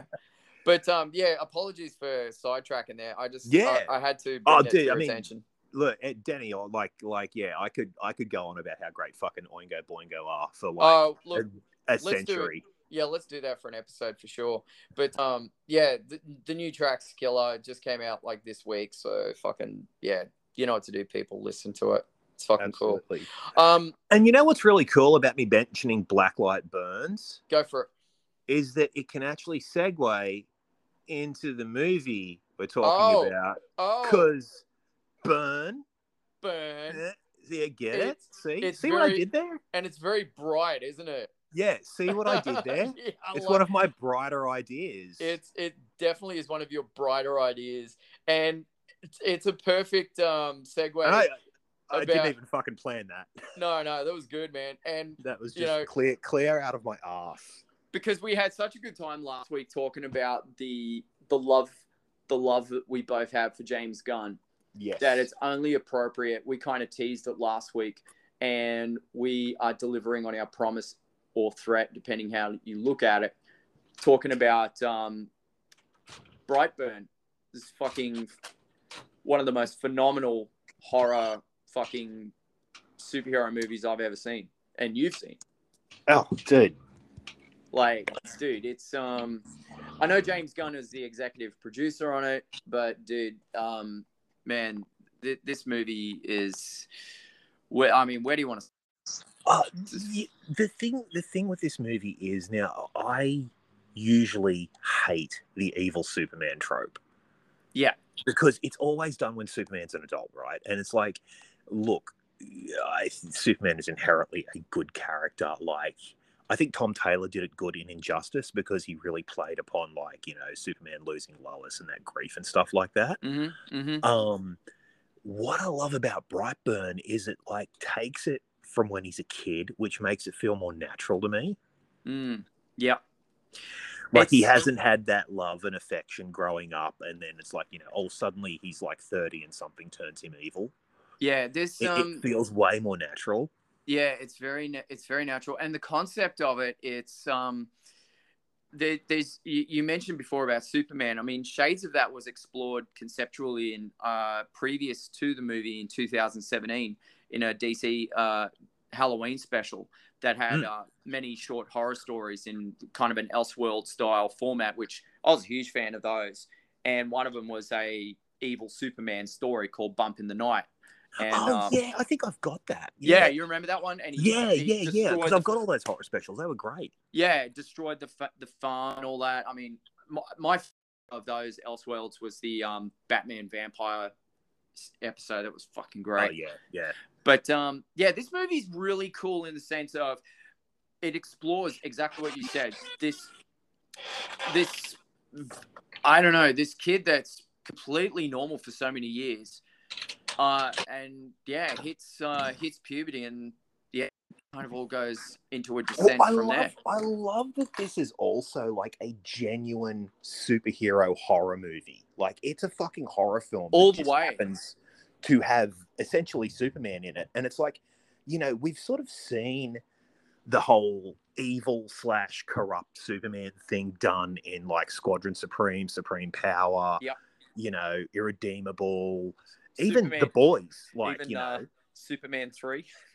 Yeah, Superman 3. I mean, you know, Zack Snyder toyed with it. Yeah, like, dude, with totally. the whole thing and all that. But this is the first time we've ever really gotten to see like a horror film with a superhero in it or a superpowered character, and it just fucking works. And I love that it explores like the whole nature versus nurture thing. If I had a gripe, it would be that, you know, Brandon is obviously sort of, you know, pre-programmed by whatever race sent him to Earth to like take over and fuck shit up. I would have loved to have seen it without that, but just like, you know, okay, the bullying at school and everything just fucking gets to him and he snaps. It's kind of like he's a sleeper agent, you know, a superpowered sleeper agent that's activated at, you know, at age 13, whatever it is. Yeah. Age 12, sorry. And yeah, just I love the slow build to that that arc of the story where, you know, just decides to just destroy, you know. Yeah, he just basically snaps, and it's like it's just so well done. Like, you know, you just see like the little glimpses, like you said, the slow build thing, like where he crushes the chick's hand and stuff like that. Yeah, there's so many little moments. Like I think for me, like the interest, I was fascinated with various aspects of it, like his 12th birthday, where, you know, he's having that, you know, he's a typical 12-year-old kid. He's going, oh, do I have to have ice cream cake? You know, it's such a kid thing. And yeah, and then his uncle gives him that gun, and his dad's like, absolutely not. No, you know, we've talked about this. And just that moment where you just see that snap in his eye, and he goes, yeah, give it to me. Like, I thought that was fucking genius. Yeah. There's a lot of creepy ass fucking moments in there. Like, I mean, when he kills that girl's mother at the diner, that whole scene is like, fuck me. And like, I mean, the glass in the eye is like, yeah. Yeah, well, the gore of that film is so good. Like, yeah, the glass in the eye was just brilliant. Like, especially when she actually pulls the glass out and the blood spray that comes out of it is so good. Yeah. Yeah, man, yeah. And I mean, that bit at the end where he, like, flies into the sheriff and just turns him into paste.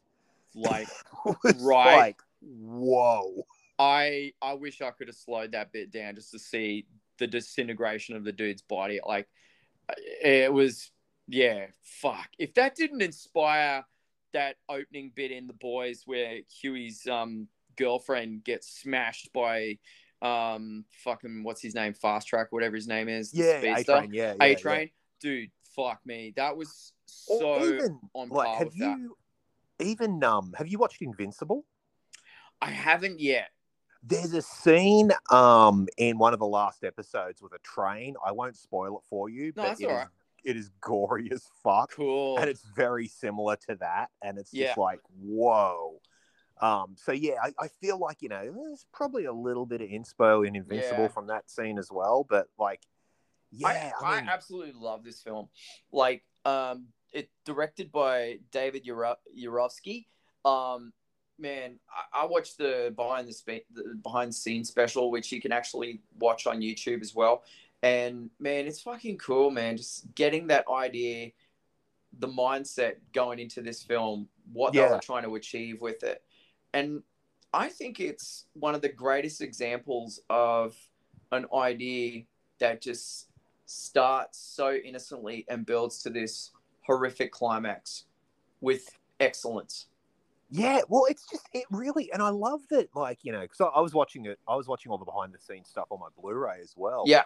And I really love that, like, you know, the film really does explore that whole nature versus nurture thing. Yeah, it does. Because it's like, you know, his parents are fairly loving, like, you know. Yeah, they are. And that's the thing. It's like, you know, the mother is, like, absolutely great to him and overly protective and stuff like that. And it's just like, you know, it's like everything he could, you would possibly want out of, like, good, loving parents. It's kind of weird, isn't it? He's got this thing in him. Yeah, like the parents are, I don't know, they're kind of really cool and they're youngish and, like, live on a farm. And, you know, she's kind of a little bit, I guess, alternative, if I dare say that. Like, you know, wears Ramon shirts, has a bit of purple rinse, you know, in her hair, and you know, she's doing like blonde. the painting and stuff like that. Dude. And all that shit. Yeah, so they're kind of not like they're not like the Kents, but well, they're not like farmers. Like... You know, they live in Brightburn in Kansas,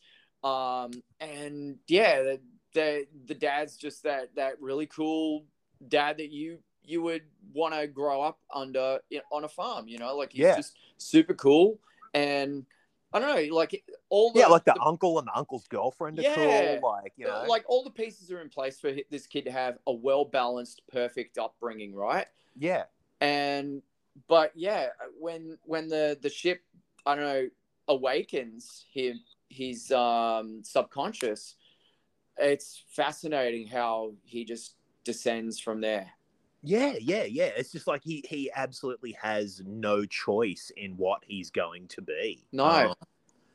Like when he's trying to decipher the language. Yeah. I love that bit. I thought that was really cool. Like he was saying take the, but it was like he was learning to speak. Mm. And then when he realized it's take the world, and then the moment he says that and his eyes just glow red. Yeah. It's like, oh shit, here we go. You know, it's just on from there. But the slow build of all those moments with that scene in the diner where he, snaps at his dad, and then, but yeah, before he kills the girl's mum that he has the hots for, just that whole the innocence. The conflict of innocence in his mind, where he is led to believe, he creates this idea in his head that the mother is the thing that's stopping him from being with this girl. So what does he do? Kill her, you know? Well, and the thing is, too, with that scene is that, like, it's really kind of fascinating from a character perspective, and I think really genius from a filmmaking perspective, is that when he's killing her, it's like there's almost this childish malevolence, like a kid, pulling the wings off a butterfly or something, where he's like, taunting her with the symbols on the window and like making her afraid and freaking her out and stuff like that. Yeah. And it's like, he is this alien killing machine, but he's also like a kid and has this kind of childish sense of cruelty almost, like, and I just thought that was really well done and really like, fuck, that makes this even creepier, like, because it's like, kids are creepy and scary anyway, and a superpowered 12-year-old, fuck that shit. Like, well, that's it. And I love just little moments where he tries to downplay what he's been doing, like there's that scene where he comes home after another horrendous murder, and he says, after he kills the uncle, I was out playing soccer. It's, but it was just the way he did it was so innocent. And the progression of that too, like when the uncle dies and like he's sitting down having breakfast and they're like, oh, your uncle's died. He's like, oh, yeah. Yeah. That was incredible. And then he's like, "Oh, what do you want me to feel sad?" It's just like, "Oh my god, you're fucking evil." Yeah, but like that really shows the alien side of him. That's the realization that he's not human. Yeah, it's like that side of him's like, taking over, or he's embracing it. Like, you're never quite sure which it is, but like, yeah, it's just like, wow, you really just have checked out.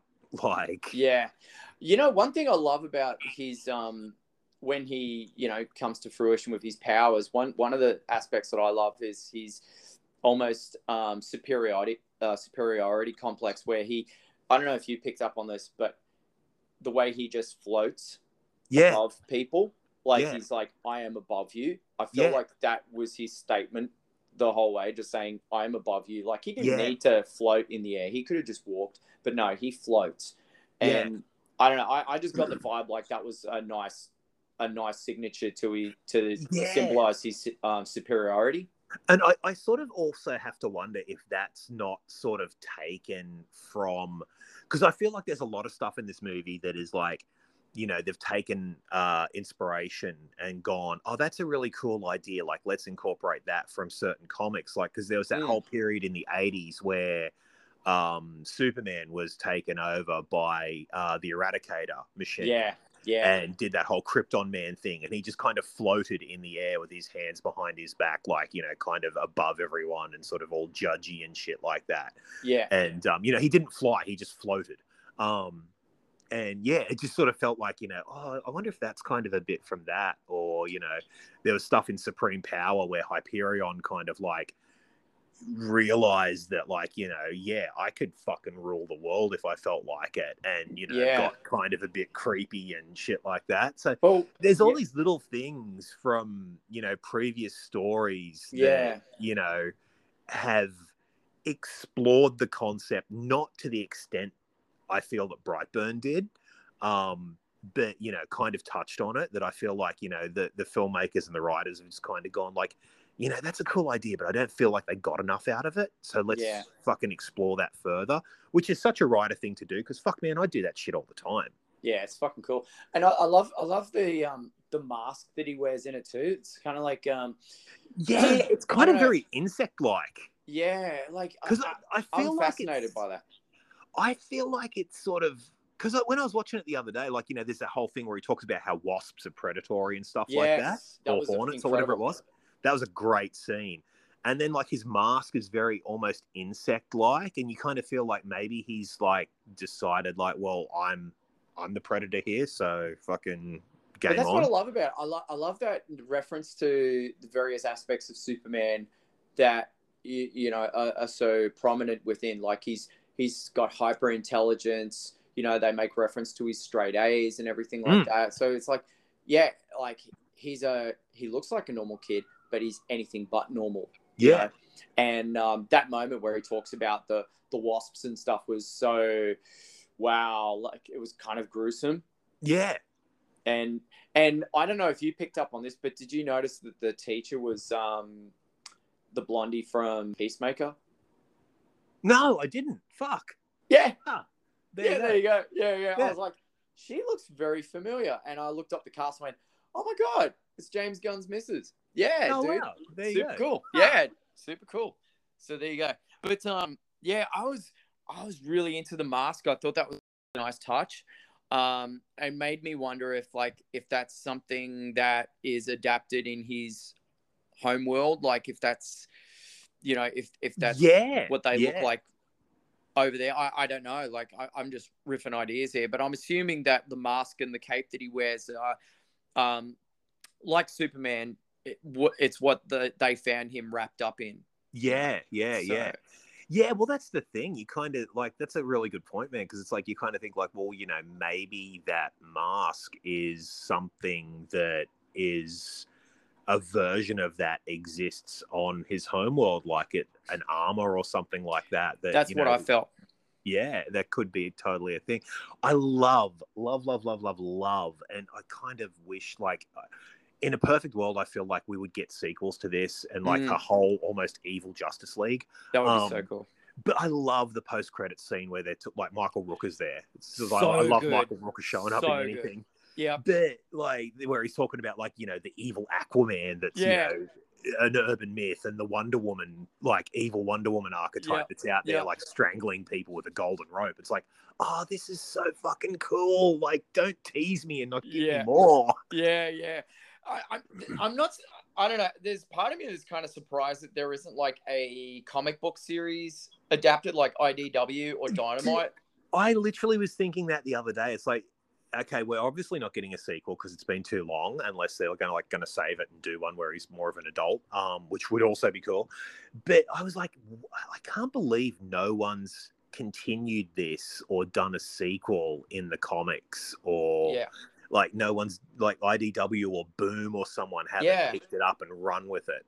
Because I think it'd make a neat little, even a 6-part miniseries, which seems to be all the rage right now, that a lot of companies are doing limited runs. And I think that's great for, for collectors. But I don't know. I think this movie is like, we'd love to see a sequel, but at the same time, I think this, I don't know, it just screams like a cult classic. It's just that kind of movie that, and you want it to continue, but it's perfection in its singular form.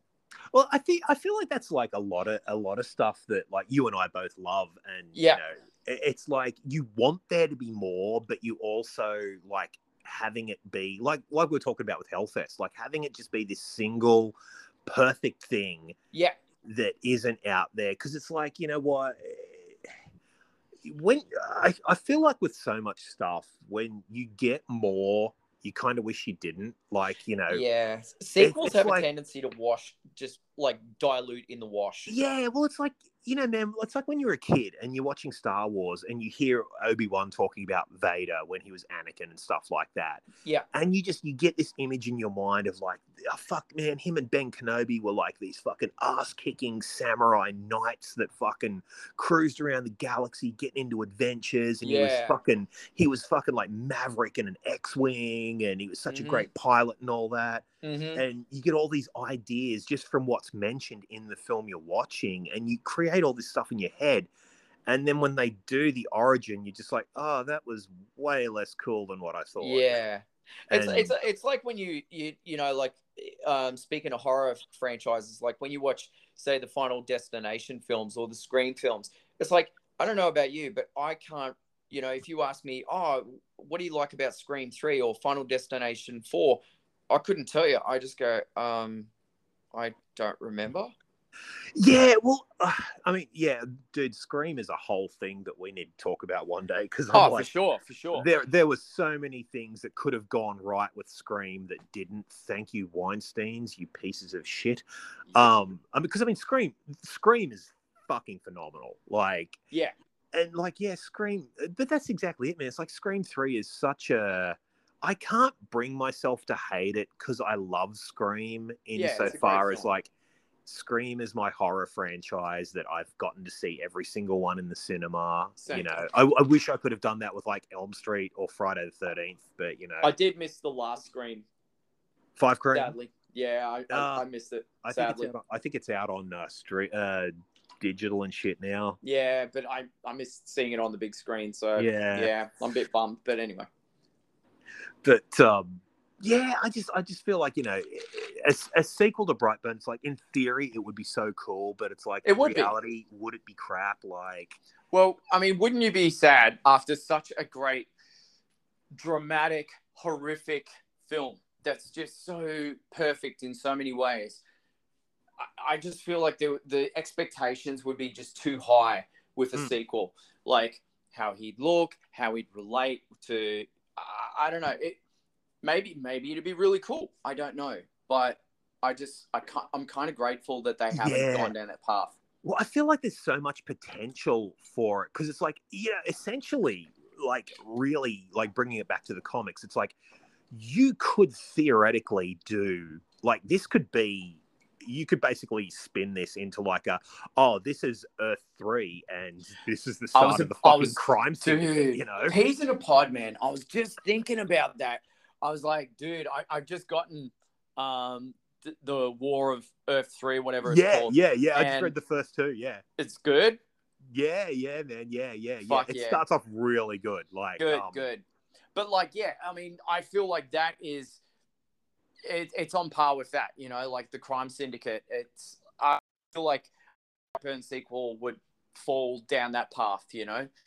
Well, that's the thing. It's like that could be. I feel like that could be, if it was done well, really fucking cool. Like you could have like, you know, an evil Flash, like, you know, evil Green Lantern and stuff like that. Like, you know, you could, I mean, but I worry that like Hollywood being Hollywood, it's like if they did a sequel, would they try and redeem him somehow and turn him into a hero of some sort? Because it's like, I feel like this, conflicted. Yeah, I feel like there's this whole thing with Hollywood where it's like they're scared to have the villains be villains. Yeah.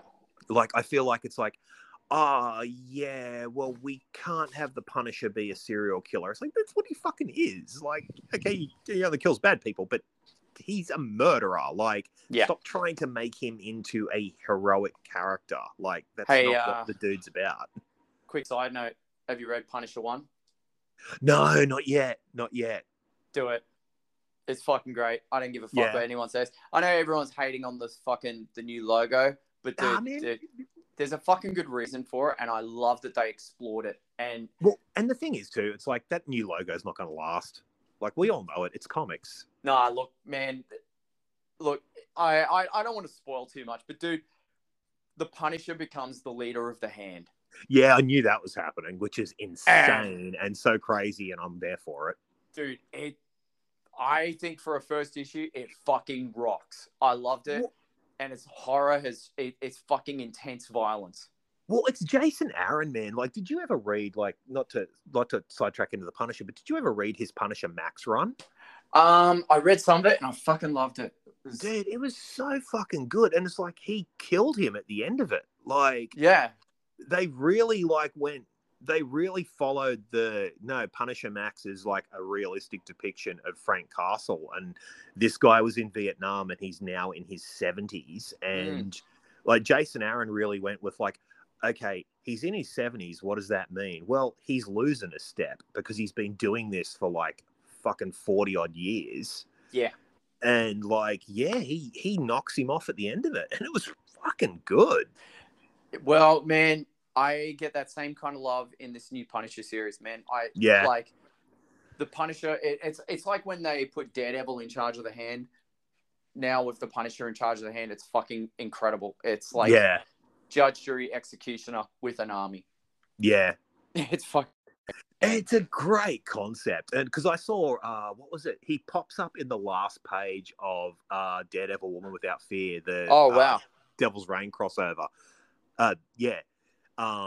He pops up in the very last page of that because that whole miniseries deals with Elektra and stuff like that. And there's like, you know, a little bit of a subplot with the Hand and all that. And like, last page, like the chick that's been, you know, sort of going at it with Elektra goes back to like see her handler who works for the Hand, and they open up this door and here's Frank in the whole outfit, and, you know, like, you know, all right, let's go to work. And it's like, whoa. Well, the thing is, I mean, a lot of the logo is explained in this, you know, because obviously being the leader of the Hand and stuff, it's, you know, ties in with all that.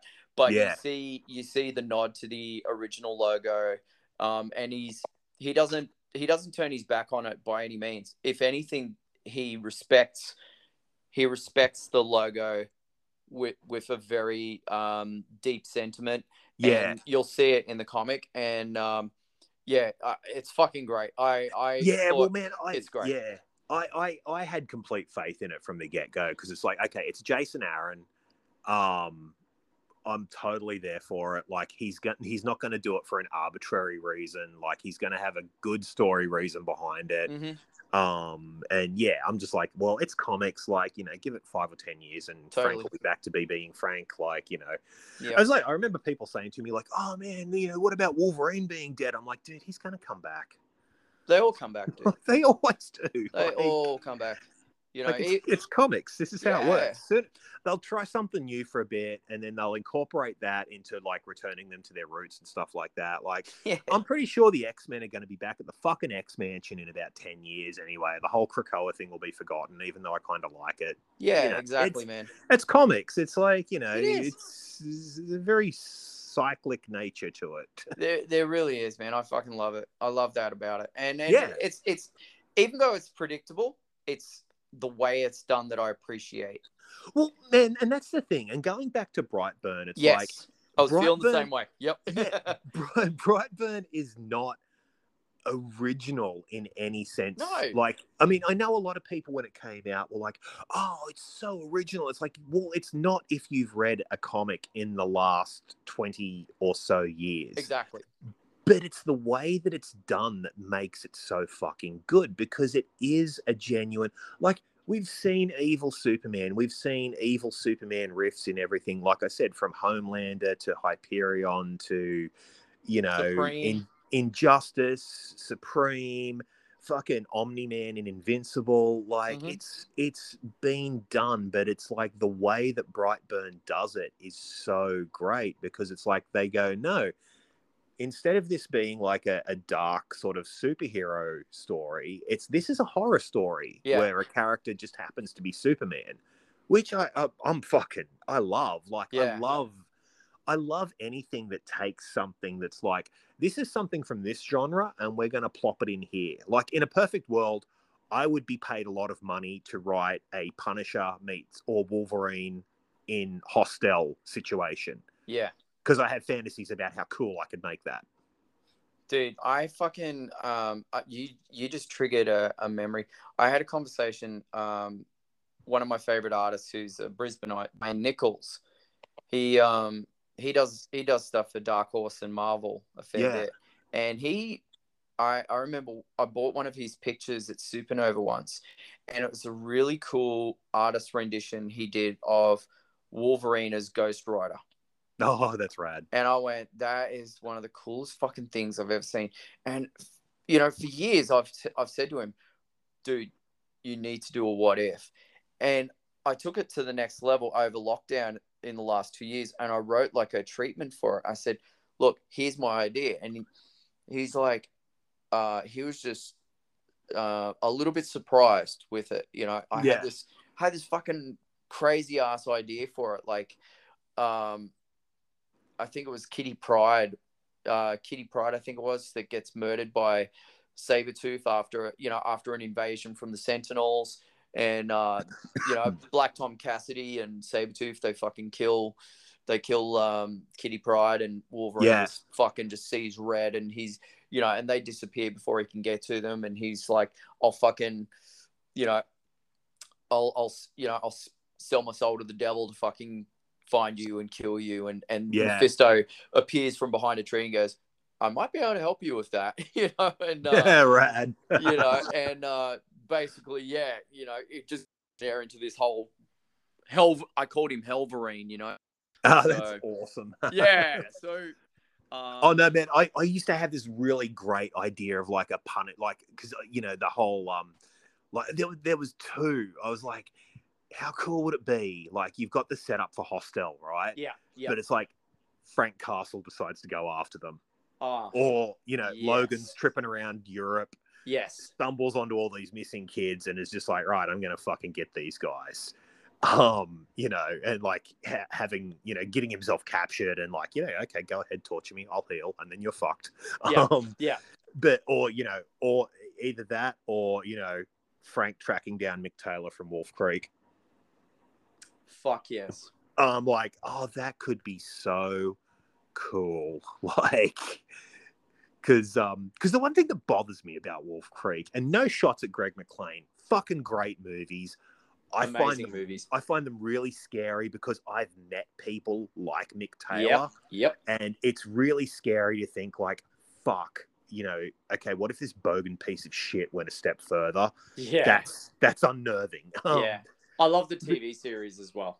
Well, and I haven't seen the TV series, but the one thing that always bugged me is that, like, he keeps getting away with it. And it's just like, oh, you're such a fucking Ivan Milat bogan fucking sack of shit. I want to see you die on screen. Yeah. And again, that's because it's so well done. Like, John Jarratt plays such a great character to the hilt.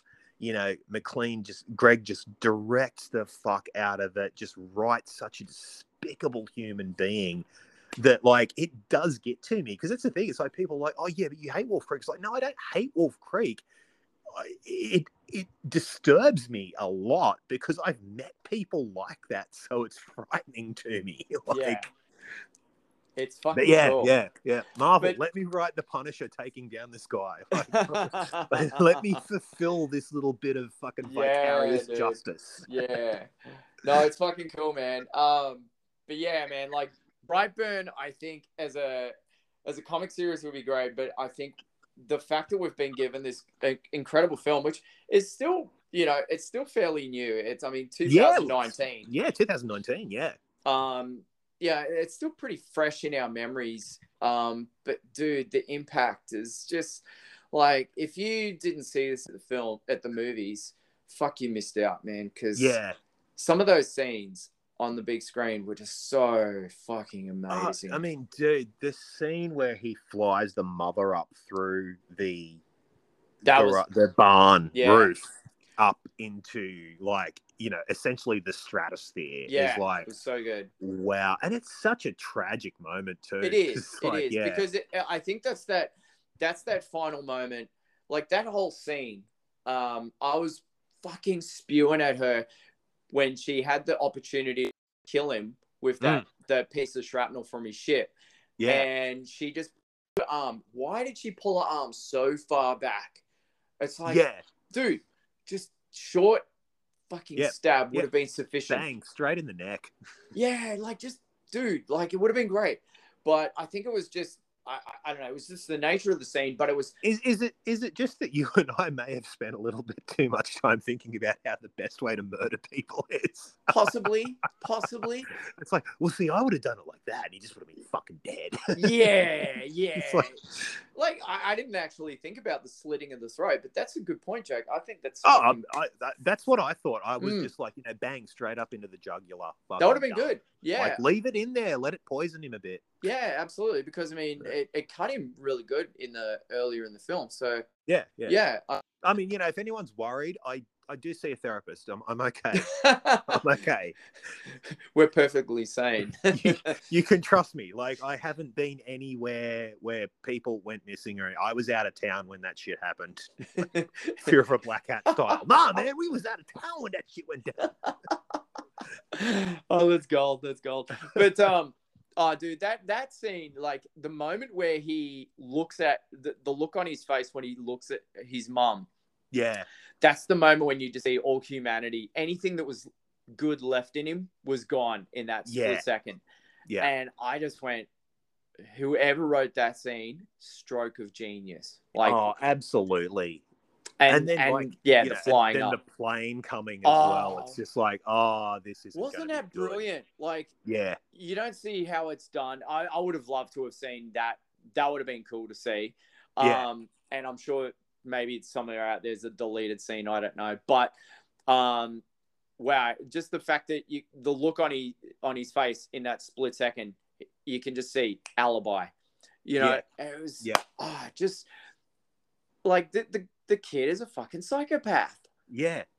Like, he is, I mean, even one of the deaths that you don't, well, you sort of see it, but it's like, it's in the background when the mother's hiding and he's got that deputy and he's just slamming her up and down in the background. And it's just like so brutal. It's like, whoa. Yeah, that was like the brutal version of Hulk smashing Loki in Avengers. Yeah. It was fucking cool. It really was. It was like, whoa. But way more violent. And then when he just tosses the body right near his mum and you just see the blood just gurgling out of her. It was like, oh, wow. Like, that's one thing that this movie delivers in spades is the level of gore and attention to detail in the death scenes is so good. Well, and I feel like, you know, like we were talking about, it's like, okay, it's not original, but like doing it as a horror story, it's like, it just, you can't help but like, since you know this is essentially Superman, the horror movie, you can't help but sort of go like, holy fuck, this is what would happen if Superman cut loose and had no conscience. Yeah. And Agreed. it's like, it is terrifying. And it's like, and it's also like, you know, you also like, on top of that, you're like, and this is when he's a kid. What the fuck happens when he grows up? Like, I mean, that's the terrifying aspect to this film. We are seeing this level of evil at age 12. Yeah. Like, and I love the subtlety of where it starts. You know, it comes full circle. Like, yeah, right at the end with you know, with all the news footage of the buildings being smashed and that. Like, that is wow, that's just brutal, man. So yeah, I mean, adult Brandon would be terrifying. Yeah, well, that's it. And I mean, you know, you're sort of seeing all this, and it's like, okay, he had all the makings of, you know, a path to being a decent human being or decent alien race of human. But it's like, obviously that just isn't enough. And I mean, I kind of like, I love that, I love where he burns his little logo into the cornfield. That was so cool. It's such a kid thing to do. It's like, okay, you're essentially like, you know, carving your initials on the desk at school, except the desk is a planet. Yeah, I love that shit.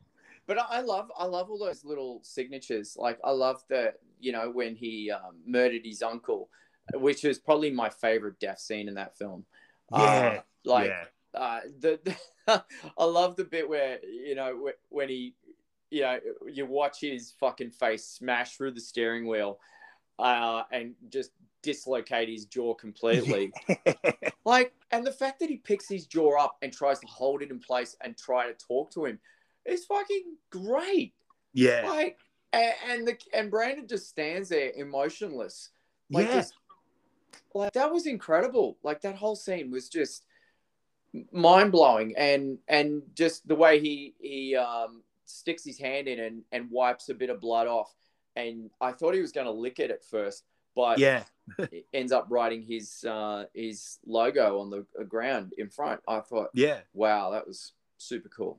Yeah, that's the thing, man. It's like, it's so like, I always wish this had started like a trend of like, you know, superhero style horror movies. Like, not even so much sequels, but like, you know how Hollywood gets with like, you know, oh, this thing did well, let's do 5 more of them. Like, that. And it just could have been so cool to see. And you know what? I actually don't think that's a bad idea at all. I think that's actually a pretty cool idea. Like, I mean, if they did like, you know, let's say we do an Aquaman movie, right? And everyone that watches it goes, oh yeah, this is Aquaman, but it's fucking horror to the nth degree. Like, we're talking, you know, this is you murder my world, now I'm going to destroy your world type thing, you know? Like, I would love to see that shit. That would be cool. Oh, dude, absolutely. I mean, you know, like say like a Japanese whaling ships out there in the ocean, and you just see this guy just cut sick. Yeah. Like, that would be fucking insanely cool. Or, you know, a Wonder Woman like character that just comes to the world to just deliver, I don't know, this almost dominatrix style of fucking just pure evil. I don't know. Like, imagine the Flash as a superpowered serial killer. Exactly. Like, exactly. You know, it's like the possibilities for, like, you know, twisting some of these things that we know into like horror versions. Yeah, like, it's really cool because it's like, look, I love comics, I love horror.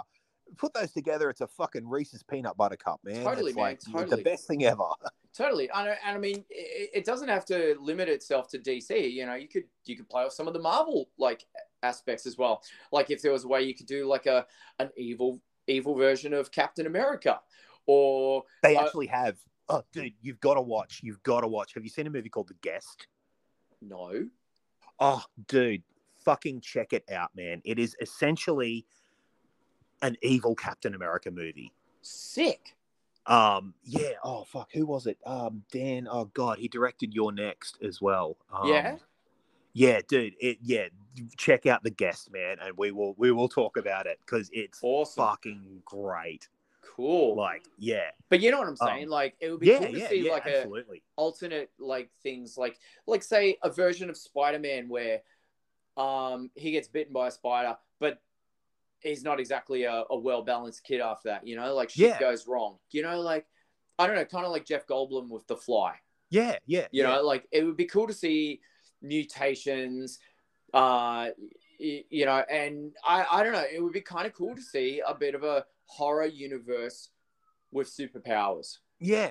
Well, absolutely, man. I mean, like, you know, a full-on, I mean, they have done like full-on horror versions of the Hulk in the comics and stuff like that. But I mean, that's the thing. I don't want to see traditional Superman going evil because I don't feel like that fits with the character. But if you're going to do an analog of that character where it's like, okay, this is pretty much the character, you know, but we're naming them something different. They're not this thing, and they're in a horror universe. Yep. I am so fucking showing up for it. Like, you know, I'm showing up for an Aquaman that's like a riff on Creature from the Black Lagoon or something like that. Like, I'm there. Like, you know, I'm there for, like, you know, Peter Parker not Peter Parker, like Paul person turns into fucking a Spider-Man version of The Fly. Like, you know, I think that's just like, because it's like, you know, you don't always want to see, like, I always say this to, you know, people when they're like, you know, oh, well, this is grim and gritty and it should be blah, blah, blah. It's like, yeah, but like, I don't want to see a grim and gritty Shazam in the same way that I don't want to see a kid-friendly Ghost Rider. Exactly. Or Punisher, or, you know, whatever. So, you know, or Blade or something like that. So it's like, you know, if you can take like that concept and twist it over as its own complete separate thing that is not, you know, the thing that we know and love, I'm fucking totally cool for it. Yeah. And that's what I loved about this. It's like, okay, cool. Yep, you're doing evil Superman, but, you know, you're not fucking up Superman while you're doing it. Neat. Exactly. And not once do you think it's Superboy or anything like, you don't think about any of that. You just think we're watching a kid that doesn't realize he's, you know, he's not like any other kid, you know, and that realization that he's not of this world, the realization that he has a greater purpose, you know, all those things that Superman discovers as well, the parallels, but down a darker path.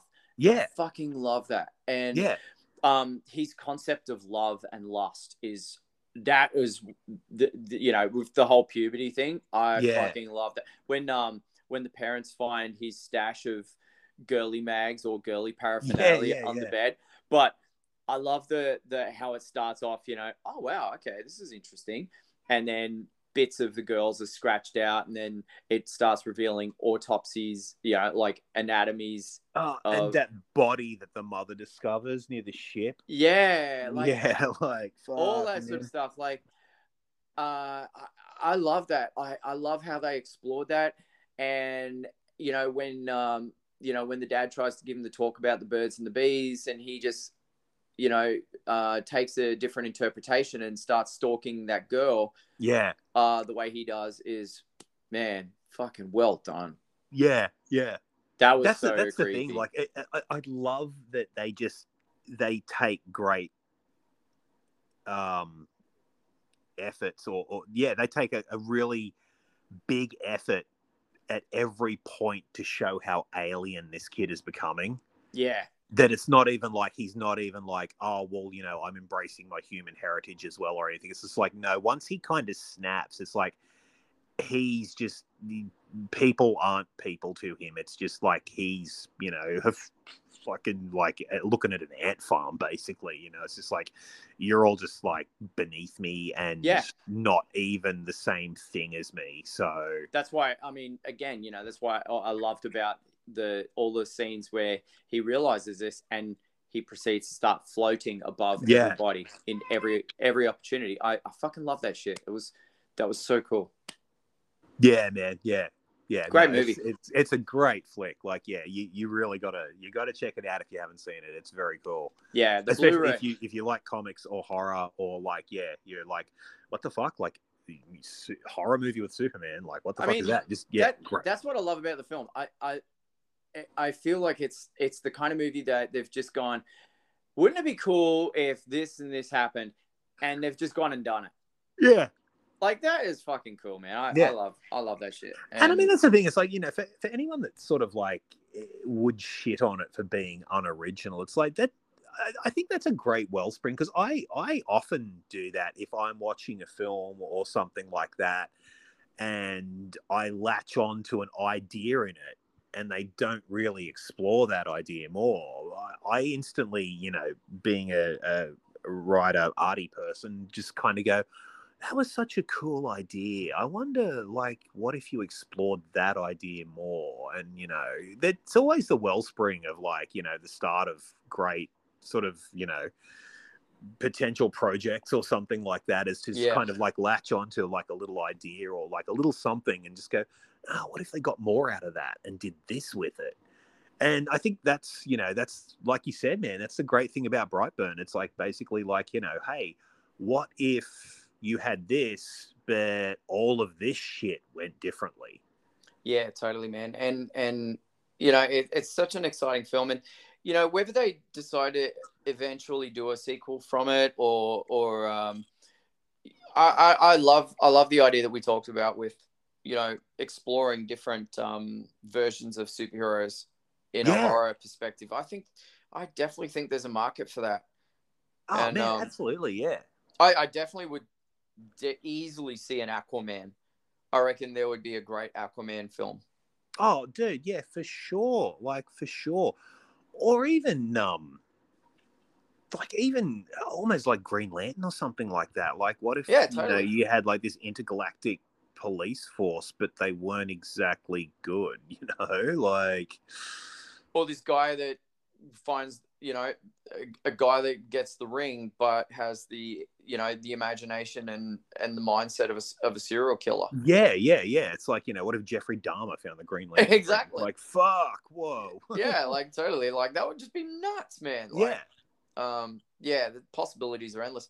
But I'm so glad that we live in an age where we've been graced with such a fucking brilliant film like this. And, yeah, I'm excited. I mean, you know, it's a good time to be alive because we're copping so much good stuff right now. What was your thoughts on Moon Knight? Oh, I wasn't sure whether we were going to talk about Moon Knight now or whether we were going to talk about it with Rad.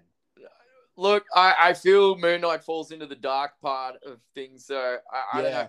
I don't know. There was something else that I wanted to have a quick chat about as well let's before do we that. went. But I'm happy to talk Moon Knight. We could do both. Do you think Moon Knight's more of a rad topic or a Freaky Friday topic? I don't know, man. I think we could go for both. I mean, Moon Knight is kind of horror based, so. Well, that's how I feel about it. I feel like it's a bit more on the darker side of things. So yeah, I really liked bits of it. There was some stuff that I absolutely hated.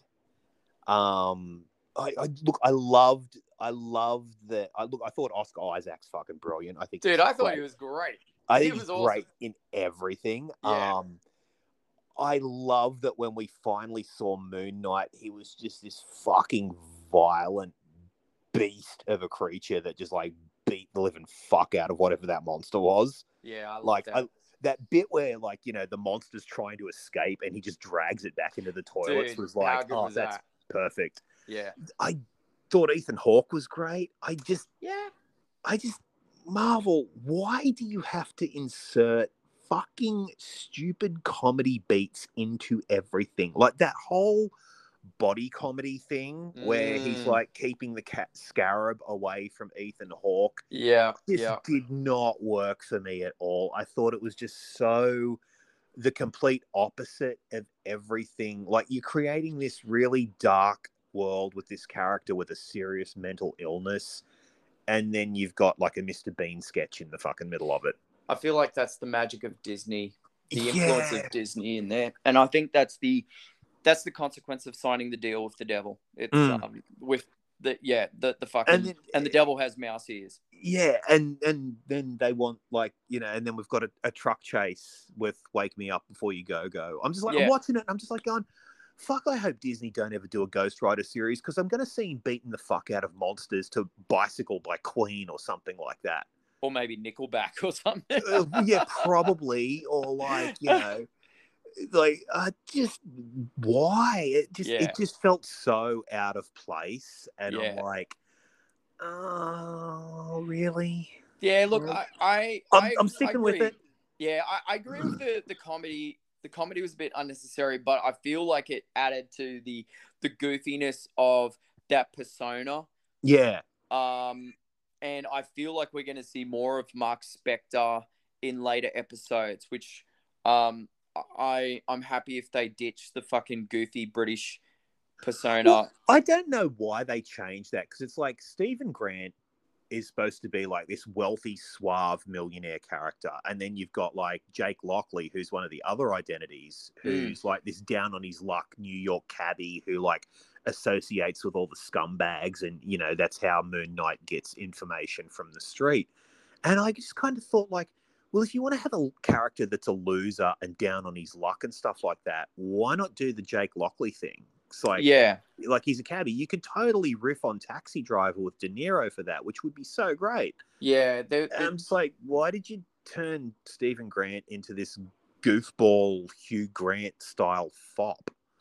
Yeah, I'm a little bit confused with that. So I don't know. It's just a weird choice. Like, it'll be interesting to see where it goes. And I hope, I really hope that it does go in the uphill direction. Yeah, look, I'll stick with it because I love the character, and I thought the stuff with Khonshu was great. Yeah, Khonshu was great in it. I fucking love that. Yeah, I was big on that. Like that was that whole scene where he's stalking down the hallway when he's in the elevator. I thought that's fucking great. That's chef's kiss. Good stuff. Yeah, and I kind of love the fact that we didn't get Moon Knight from the get-go. We got Moon Knight at the very end. I thought that was cool. I thought that was cool. Like they didn't deal everything. They gave us more of the character behind it. And I feel like we're going to see more of the background in upcoming episodes. Yeah. Well, and I mean, the stuff with Mark Spector like was great, where he's like talking to him and stuff like that. I mean, I'm not sure about how I feel about Moon Knight's costume slithering over him like it's a white version of Venom. Yeah, that I was gonna ask you about that, because I was a bit I don't know about this, but I think there's I hope that there's a lot more of explained with the Khonshu aspect, so maybe that all plays into it, and the Scarab. I'm really waiting to see what they do with it all, because it's like the fact that you're dealing with a character who does have like a dissociative identity disorder, and there have been entire comic runs that have been set entirely in his head. I'm like, they could theoretically pull the rug on this series at any point and flip everything on its head. So I'm at the moment, I'm like, okay, there's shit that I love, there's shit that I don't like. I mean, that scene in the restaurant where he realizes he's lost 2 days and it's Sunday, not Friday. Yeah. I thought he killed that scene. I thought that was good. Fucking really good, and such a great moment. And like, you can just see him crumbling and just going like, what the fuck? Like, I thought that was so well done. Yeah. So I'm going along with the ride at the moment. Yeah, it's a good ride so far. It's off to a good start. I'm excited for where it goes, and I think we got given a decent amount of action in there as well. I think everyone should hang in there. Yeah. So it's off to a good start. What were you going to ask me? I was going to ask you if you'd heard about the Crow news. Ah, yes. I don't know if there was an April Fool's joke or what, but no, it's real. It's real. There's been more news come out today, and I'm. So, okay, years ago, James O'Barr was on a panel, right? Mm-hmm. And he was saying that the Crow remake that was happening at that point, I think at that point Luke Evans was still attached to it. Right. Because this thing has been through Mark Wahlberg, Bradley Cooper, Tom wow. Hiddleston, Luke Evans, Jason Momoa, and probably about 5 other people that I can't remember right now. And yeah. And I think the guy that directed The Nun was going to be directing. Oh, wow. Okay. So confidence was really fucking high at that point, bro. Like, yeah. And James O'Barr was saying, like, this isn't going to be a remake of the movie. It's going to be a direct adaptation of his comic. And it was going to have a brand new soundtrack, which he was supervising. And it was going to be like the original soundtrack where he was going to get artists to record new songs specifically for the soundtrack. I was so fucking on board with that. Like, I was like, oh, God, yes, please. It's beautiful. Like, I felt like, yeah, man seeing space for the first time. Yeah. So this one, first of all, like, I think Bill Skarsgård could do a really good job. I think so. Like, I really think he could do a good job. Like, I think he's a great actor. I think, like, the physicality that he brought to Pennywise... Yeah, absolutely. would be great for it. I'm really not hot on the director. Yeah. Like, because there's like, okay, man, like Snow White and the Huntsman was all right. Like, I didn't hate it. I thought it was good. It had some nice visuals. Ghost in the Shell, on the other hand, was such a bucket of crap. See, I haven't seen either of those films, so yeah, dude, you are not missing I think anything. I'm going to keep it that way. Look, Snow White and the Huntsman is not a bad film. Right. It's a good little like medieval kind of fantasy epic thing. Like, it's got some nice visuals in there and stuff like that. Ghost in the Shell, just avoid. Like, watch the anime if you really feel the need to watch it. Sure. Just the movie is terrible. But they've cast an actress today, and this is where I kind of went all the way back around to, this is going to be awful. So they've cast an actress as Shelley, which, you know, if you're familiar with The Crow, is Eric Draven's fiance who was raped and murdered and, you know, spends most of the movie dead, except when she shows up as a ghost at the end to take him back to the afterlife. Like, she's, you know, the whole reason why he comes back from the dead and goes on a murder spree. So they cast this actress today, and it's like, I don't care about the actress. Like, I'm sure she's great. But the stuff that came along with it was like, oh, yeah, she's going to be a co-lead in the movie. We know she was dead for most of the original film and story, but in this one, she's more of a co-lead. And it's a modern reimagining of James O'Barr's graphic novel. And I'm just like, It's, yeah, I don't know. None of that sounds good to me, man. Like, and I read the graphic novel when I was 16 years old, and it literally changed my world. Like, yeah, for all of us, it was revolutionary. Like, it was such a signature of that time. Yeah, like, before I saw the film, like, I read the graphic novel, and it was like, holy fuck. I did not realize comics could be like this. Yeah, exactly. What have I read? I want more. And to this day, it and Daredevil Born Again are my 2 favorite comics of all time. And I just, a modern reimagining, like, is he going to look up Tintin's Instagram profile to, like, track him down and kill him? Yeah. You know? What? I'm curious to see what they'll do with it. Look, man, I have no illusions that I will go and see it. Yeah, of course. Because, like, I even watched the one with Edward Furlong, which I didn't. Yeah, I don't know. I'm hoping, like, I guess I'll wait for a trailer. I'll wait for some more information, but at this point, I'm kind of like, yeah. Yeah. I mean, look, you know, there's every chance that this thing will fucking die on the vine like every other one has. Yeah. But, yeah, I don't know, man. I'm kind of like, I'm not sure on this one. I'm not sure. I mean, like any movie, I keep a very open mind about these things. I try not to read too deep into these things. But it'll be interesting to see what they do with it, how loyal they stay to James O'Barr's vision, more importantly. I hope that it complements it, if anything. If it's a modern retelling of a great story, I'm okay with that. As long as it's not, it doesn't stray too far from Obar's vision.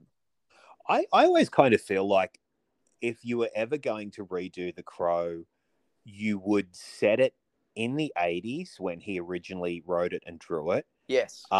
In Detroit, you would make it that very grungy, the streets from the Warriors kind of thing. Yeah, absolutely. And you would have a full-on, like, the soundtrack would be loaded with, like, The Cure, Sisters of Mercy, Joy Division, Skinny Puppy, stuff like that. Bauhaus. So, yeah, Bauhaus, Susie and the Banshees, the Stooges, stuff like that. Like, Alien Sex Fiend. Yeah, man. Yeah. Mate, we should just put the soundtrack together and present it to them.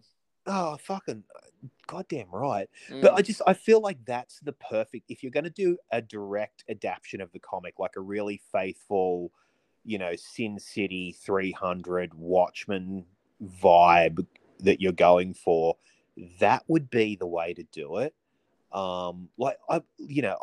I just feel like if you're going to, do your own thing, just make it a different character. Like, you could adapt any of the number of comics that came after Obar's original that he greenlit. You could just write a whole new character. It's just like, look, just leave Eric Draven alone. Like, that story is so iconic and pure that, like, and look, the first film I loved to death. But, I mean, it did stray pretty far from the comic. Like, I feel like it got the spirit of it right. Yeah. But it did change a lot of stuff from the original graphic novel. But, like, it did get, like I said, it got the heart and soul intact. So it's like, well, it's already there. Like, why remake that? And did such a good job. Like, if you're gonna do the comic, I'm fucking 100% in. Like, if you're gonna try and remake the film, I'm not so sure. Yeah, it's a tough one. I guess we'll wait and see what the details come out with. And, yeah, I mean, it's a while away yet, I guess. So lots of things could change. But yeah, I'm just kind of like, why? Maybe I don't know, off the cuff question of sorts to add on to that. Maybe we should do next week's Freaky Friday episode about The Crow. Oh, is that even a question? No, I'm just saying. I'm just putting it out there. Twist my arm, like, like I feel like we should. I mean, I've seen everything except for the Mark Dacascos TV series. Well, I've seen that. I have everything. The only one I don't own is the last one with Edward Furlong, and I don't think they can even give that thing away, can they? Dude, man, you would be surprised. It is really rare and hard to find on Blu-ray, and goes for quite a lot of money. And I briefly, last time we did a Crow marathon in this house, I was like, maybe I should just get Wicked Prayer to round out the collection. Yeah. I looked on eBay, saw what it was going for, and I'm like, who the fuck is going to pay anything over $2 for that piece of shit? I mean, no offense to Tara Reid, but when you see Tara Reid's name listed in that in a movie like that, that should be the warning bell alone. I'm like looking at it, I'm like, David Boreanaz, don't you do proper TV shows? Yeah. Dennis Hopper, weren't you in Easy Rider? Like, exactly. Why are you in this thing? And the worst part of it for me was it's the first Crow film without a soundtrack. Like, never mind the scene where Edward Furlong kills a guy with a Mozzie zapper. Like, there's so much badness in that movie, man. It's terrible. Boy. I feel like shit, I'm gonna have to watch all these films again before this episode, because and it's gonna hurt. I know it's gonna hurt. See, City of Angels is actually City of Angels could have been so good, and I actually don't mind it. I think it's not too bad, and even Salvation's got its moments. Yeah. But, and again, both of those films beautifully matched with a great soundtrack. Yeah. Absolutely. Yeah, so I'm looking forward to getting into discussion about all that stuff for sure. Oh yeah, well, I mean, we can just devote the entire episode to it, like, because it's like, you know, we could do the comic, the soundtrack, all the movies. Yeah, totally. Touch on the TV series briefly. Totally. Well, you can take the reins on the TV series for sure. But man, the fucking yeah. Before we wrap up, I was gonna say I haven't seen Morbius yet. Have you? I haven't seen it yet either. I might try and get to it this weekend, possibly, because I'm completely at a loose end this week, because it's like I've got one person working nights all week. I've got one person in hospital. She's okay. Yeah. And then one of my other partners has got COVID. She just found out today. Oh, good times. Yeah, she was supposed to go away on holidays, and she just found out she's got COVID. So, Lulu, if you're there, I hope you're feeling better, babe. And get better, buddy. If you need ice cream or anything, I will get it Ubered over to you. Oh, dude, I'm just like messaging her this morning. I'm like, oh, babe, if you need anything, like, just say so. I'll, like, you know, I'll get you ice cream and I'll send it over in an Uber. And, like, nice. I'll send over some movies. And she's like, nice. I'm actually not that sick, but I'm just like, you've got COVID. I've got to, like, do the caregiver mode thing, right? Yeah. Totally. Got to do the good guy thing, and, you know. Yeah. But yeah, definitely. I'm definitely keen to see Morbius. Man, so am I. I don't care about the reviews. I've seen some shocking reviews for it, dude. Yeah, I feel like everyone I feel like the internet just hates Jared Leto. I'm like the same way, man. Is it because he's nearly 50? Looks like he's 25. Yeah, has a great band, is a really great actor, is ridiculously attractive.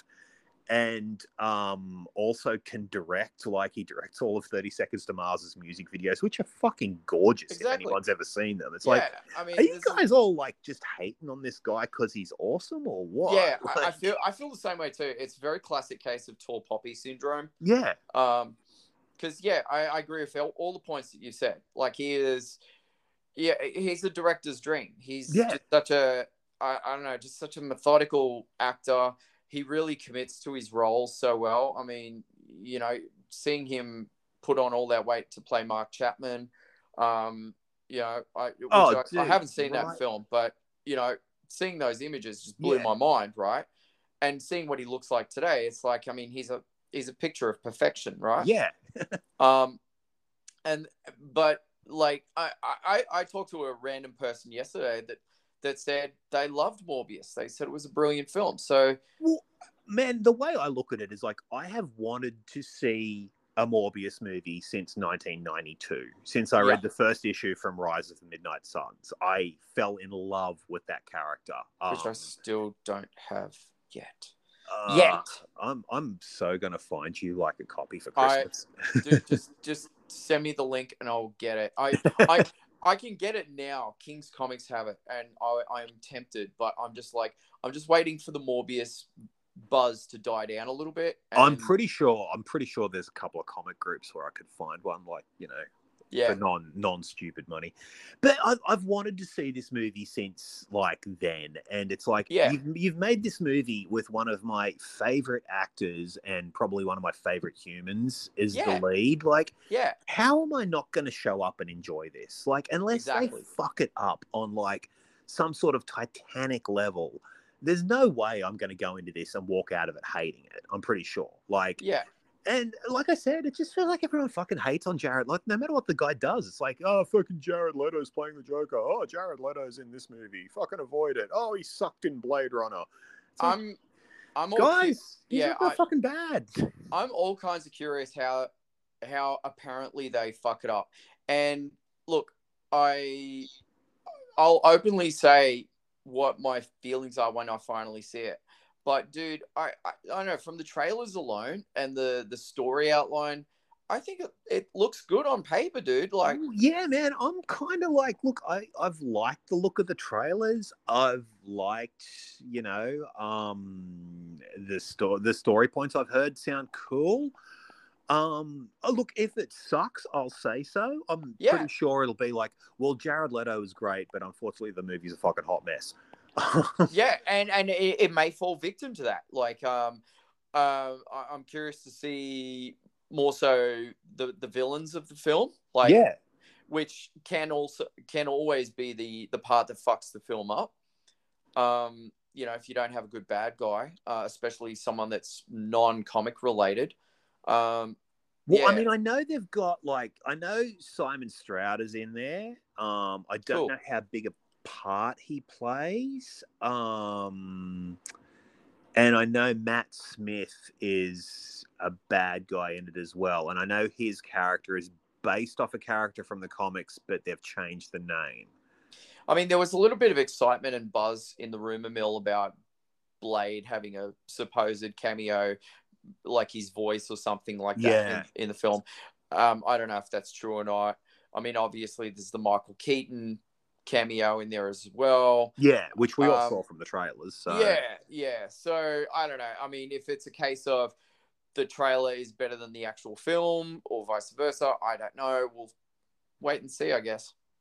But I was hell excited this week when I saw that little piece of footage from the Wesley Snipes Blade film. Oh yeah, man, yeah. I can't believe you hadn't seen that before. Like, yeah. Well, I maybe have, but I forgot about it. Well, see, I saw that before we wrap things up. I saw that because I didn't have, when it came out on Blu-ray and DVD and all that sort of stuff, or VHS and DVD.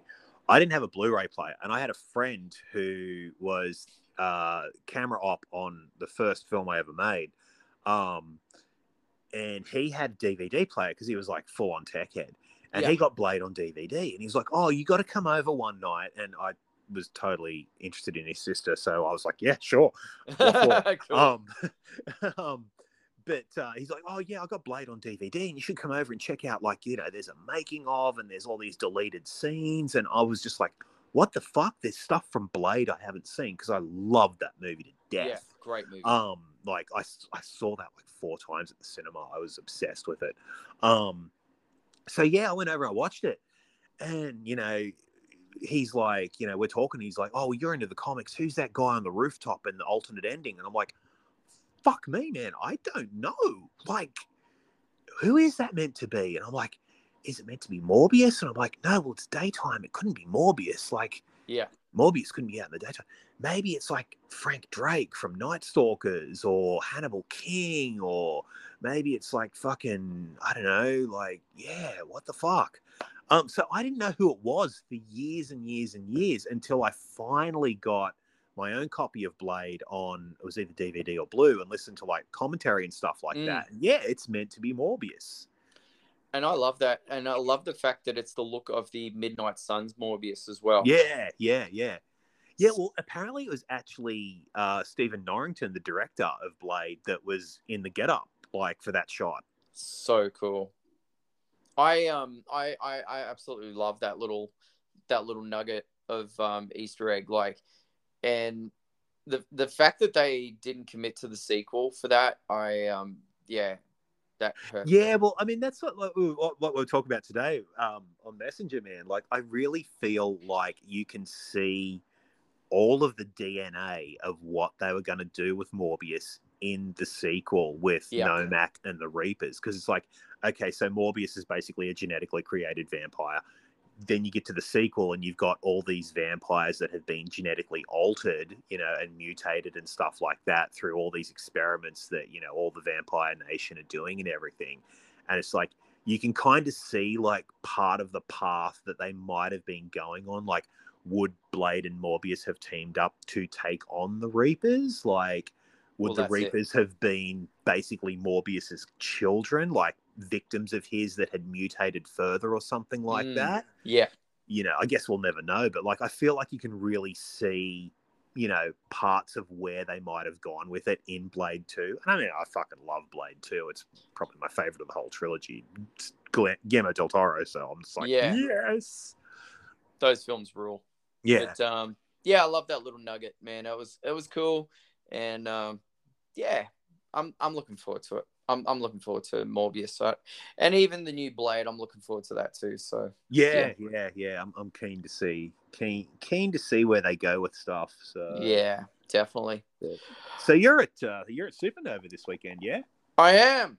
Oh my god, I'm kind of excited, and yeah, I'm gonna be in Artist Alley this weekend. Oh, nice. Yeah, so I'll have a table there, and hopefully people come along and visit and buy some stuff.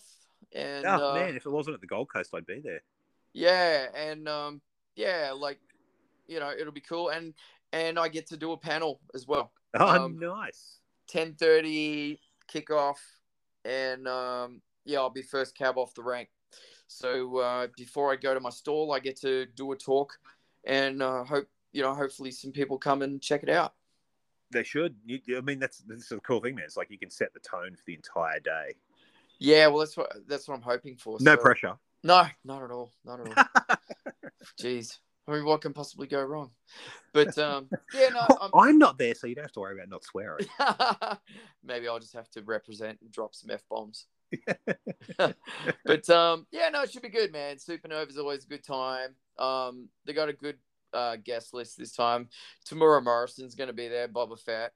Oh, rad. Yeah, I'm pretty excited about that. But so rad. Yeah, so we'll see what happens. But yeah, it'll just be good to be in, you know, my natural habitat, having some fun.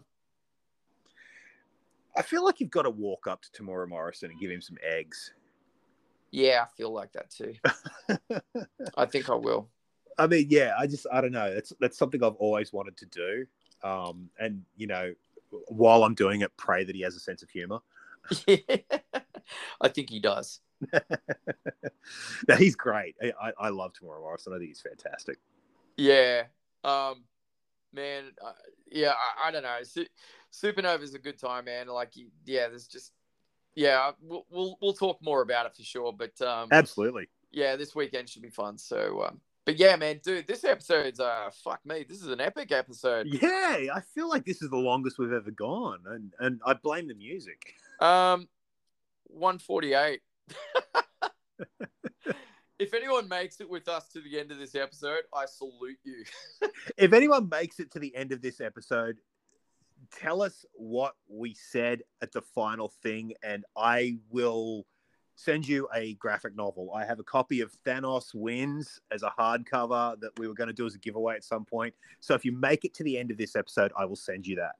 I love that. That's a great incentive. But the thing is, they actually have to listen to the end of the fucking episode to find out that they could win something. Yeah. Which is what I feel like we should probably let people know before, like when we're promoting this episode. It's like, you know, we actually do a giveaway at the end. Yeah. That's a great idea, dude. I think that's great. And I'm all kinds of excited. And man, this has been a good episode. Fuck, we've covered some ground on this one. Yeah, man. Yeah. So I feel like we should have packed a lunch. Yeah, we should have. But you know, boys and girls, what have we learned? We've learned Stabbing Westward, still got it. BRIGHTBURN, fucking rules. Industrial's whatever you want it to be. Exactly. We're not sure about the Crow remake, but we are looking forward to Morbius. Yeah, we're on the fence. And yeah, dude, it's been a good time. It's been freaky. It's been a very Freaky Friday. No, it has. A freaky long episode. Yeah, I always get, you know, every time before we start to record this episode, I always get the Freak Out song stuck in my head. Oh, that's awesome. I don't know why. I mean, I always thought it'd be the theme for Freakazoid, but you know. That's cool. I dig that. My brain is a weird place. I love the power of the mind is good. Yeah. On that note, Jake, as always, it's an absolute pleasure, man. Always, buddy. Always. And yeah. we will talk tomorrow morning. Hell yeah. For Rad. All right, man. Talk soon. Hey, bro. Talk soon. Peace. And that, my friends, was an epic 2-hour-long episode 3 of Freaky Friday. Hope you all enjoyed it as much as we obviously love talking on it. It was one for the ages, that's for sure. Like Jake said, if you've made it to the end of this episode, let us know on our Facebook page or on Jake Reedy's Instagram. And or let us know on the Freak Productions Facebook as well, man. And you'll win a prize. Graphic novel, straight from the archives. Pretty cool, right? Hoping to do some more giveaways soon, so if you haven't done it already, hit the subscribe button. It's the rad thing to do. And hope you've got enough energy to hang out with us tomorrow morning. We have another episode of Rad for you, and it's going to be awesome. So strap in and let's do some windmills. It's a very metal episode. Till then, keep it freaky, friends. This is your pal Jesse signing off, saying keep it freaky. Keep it very freaky.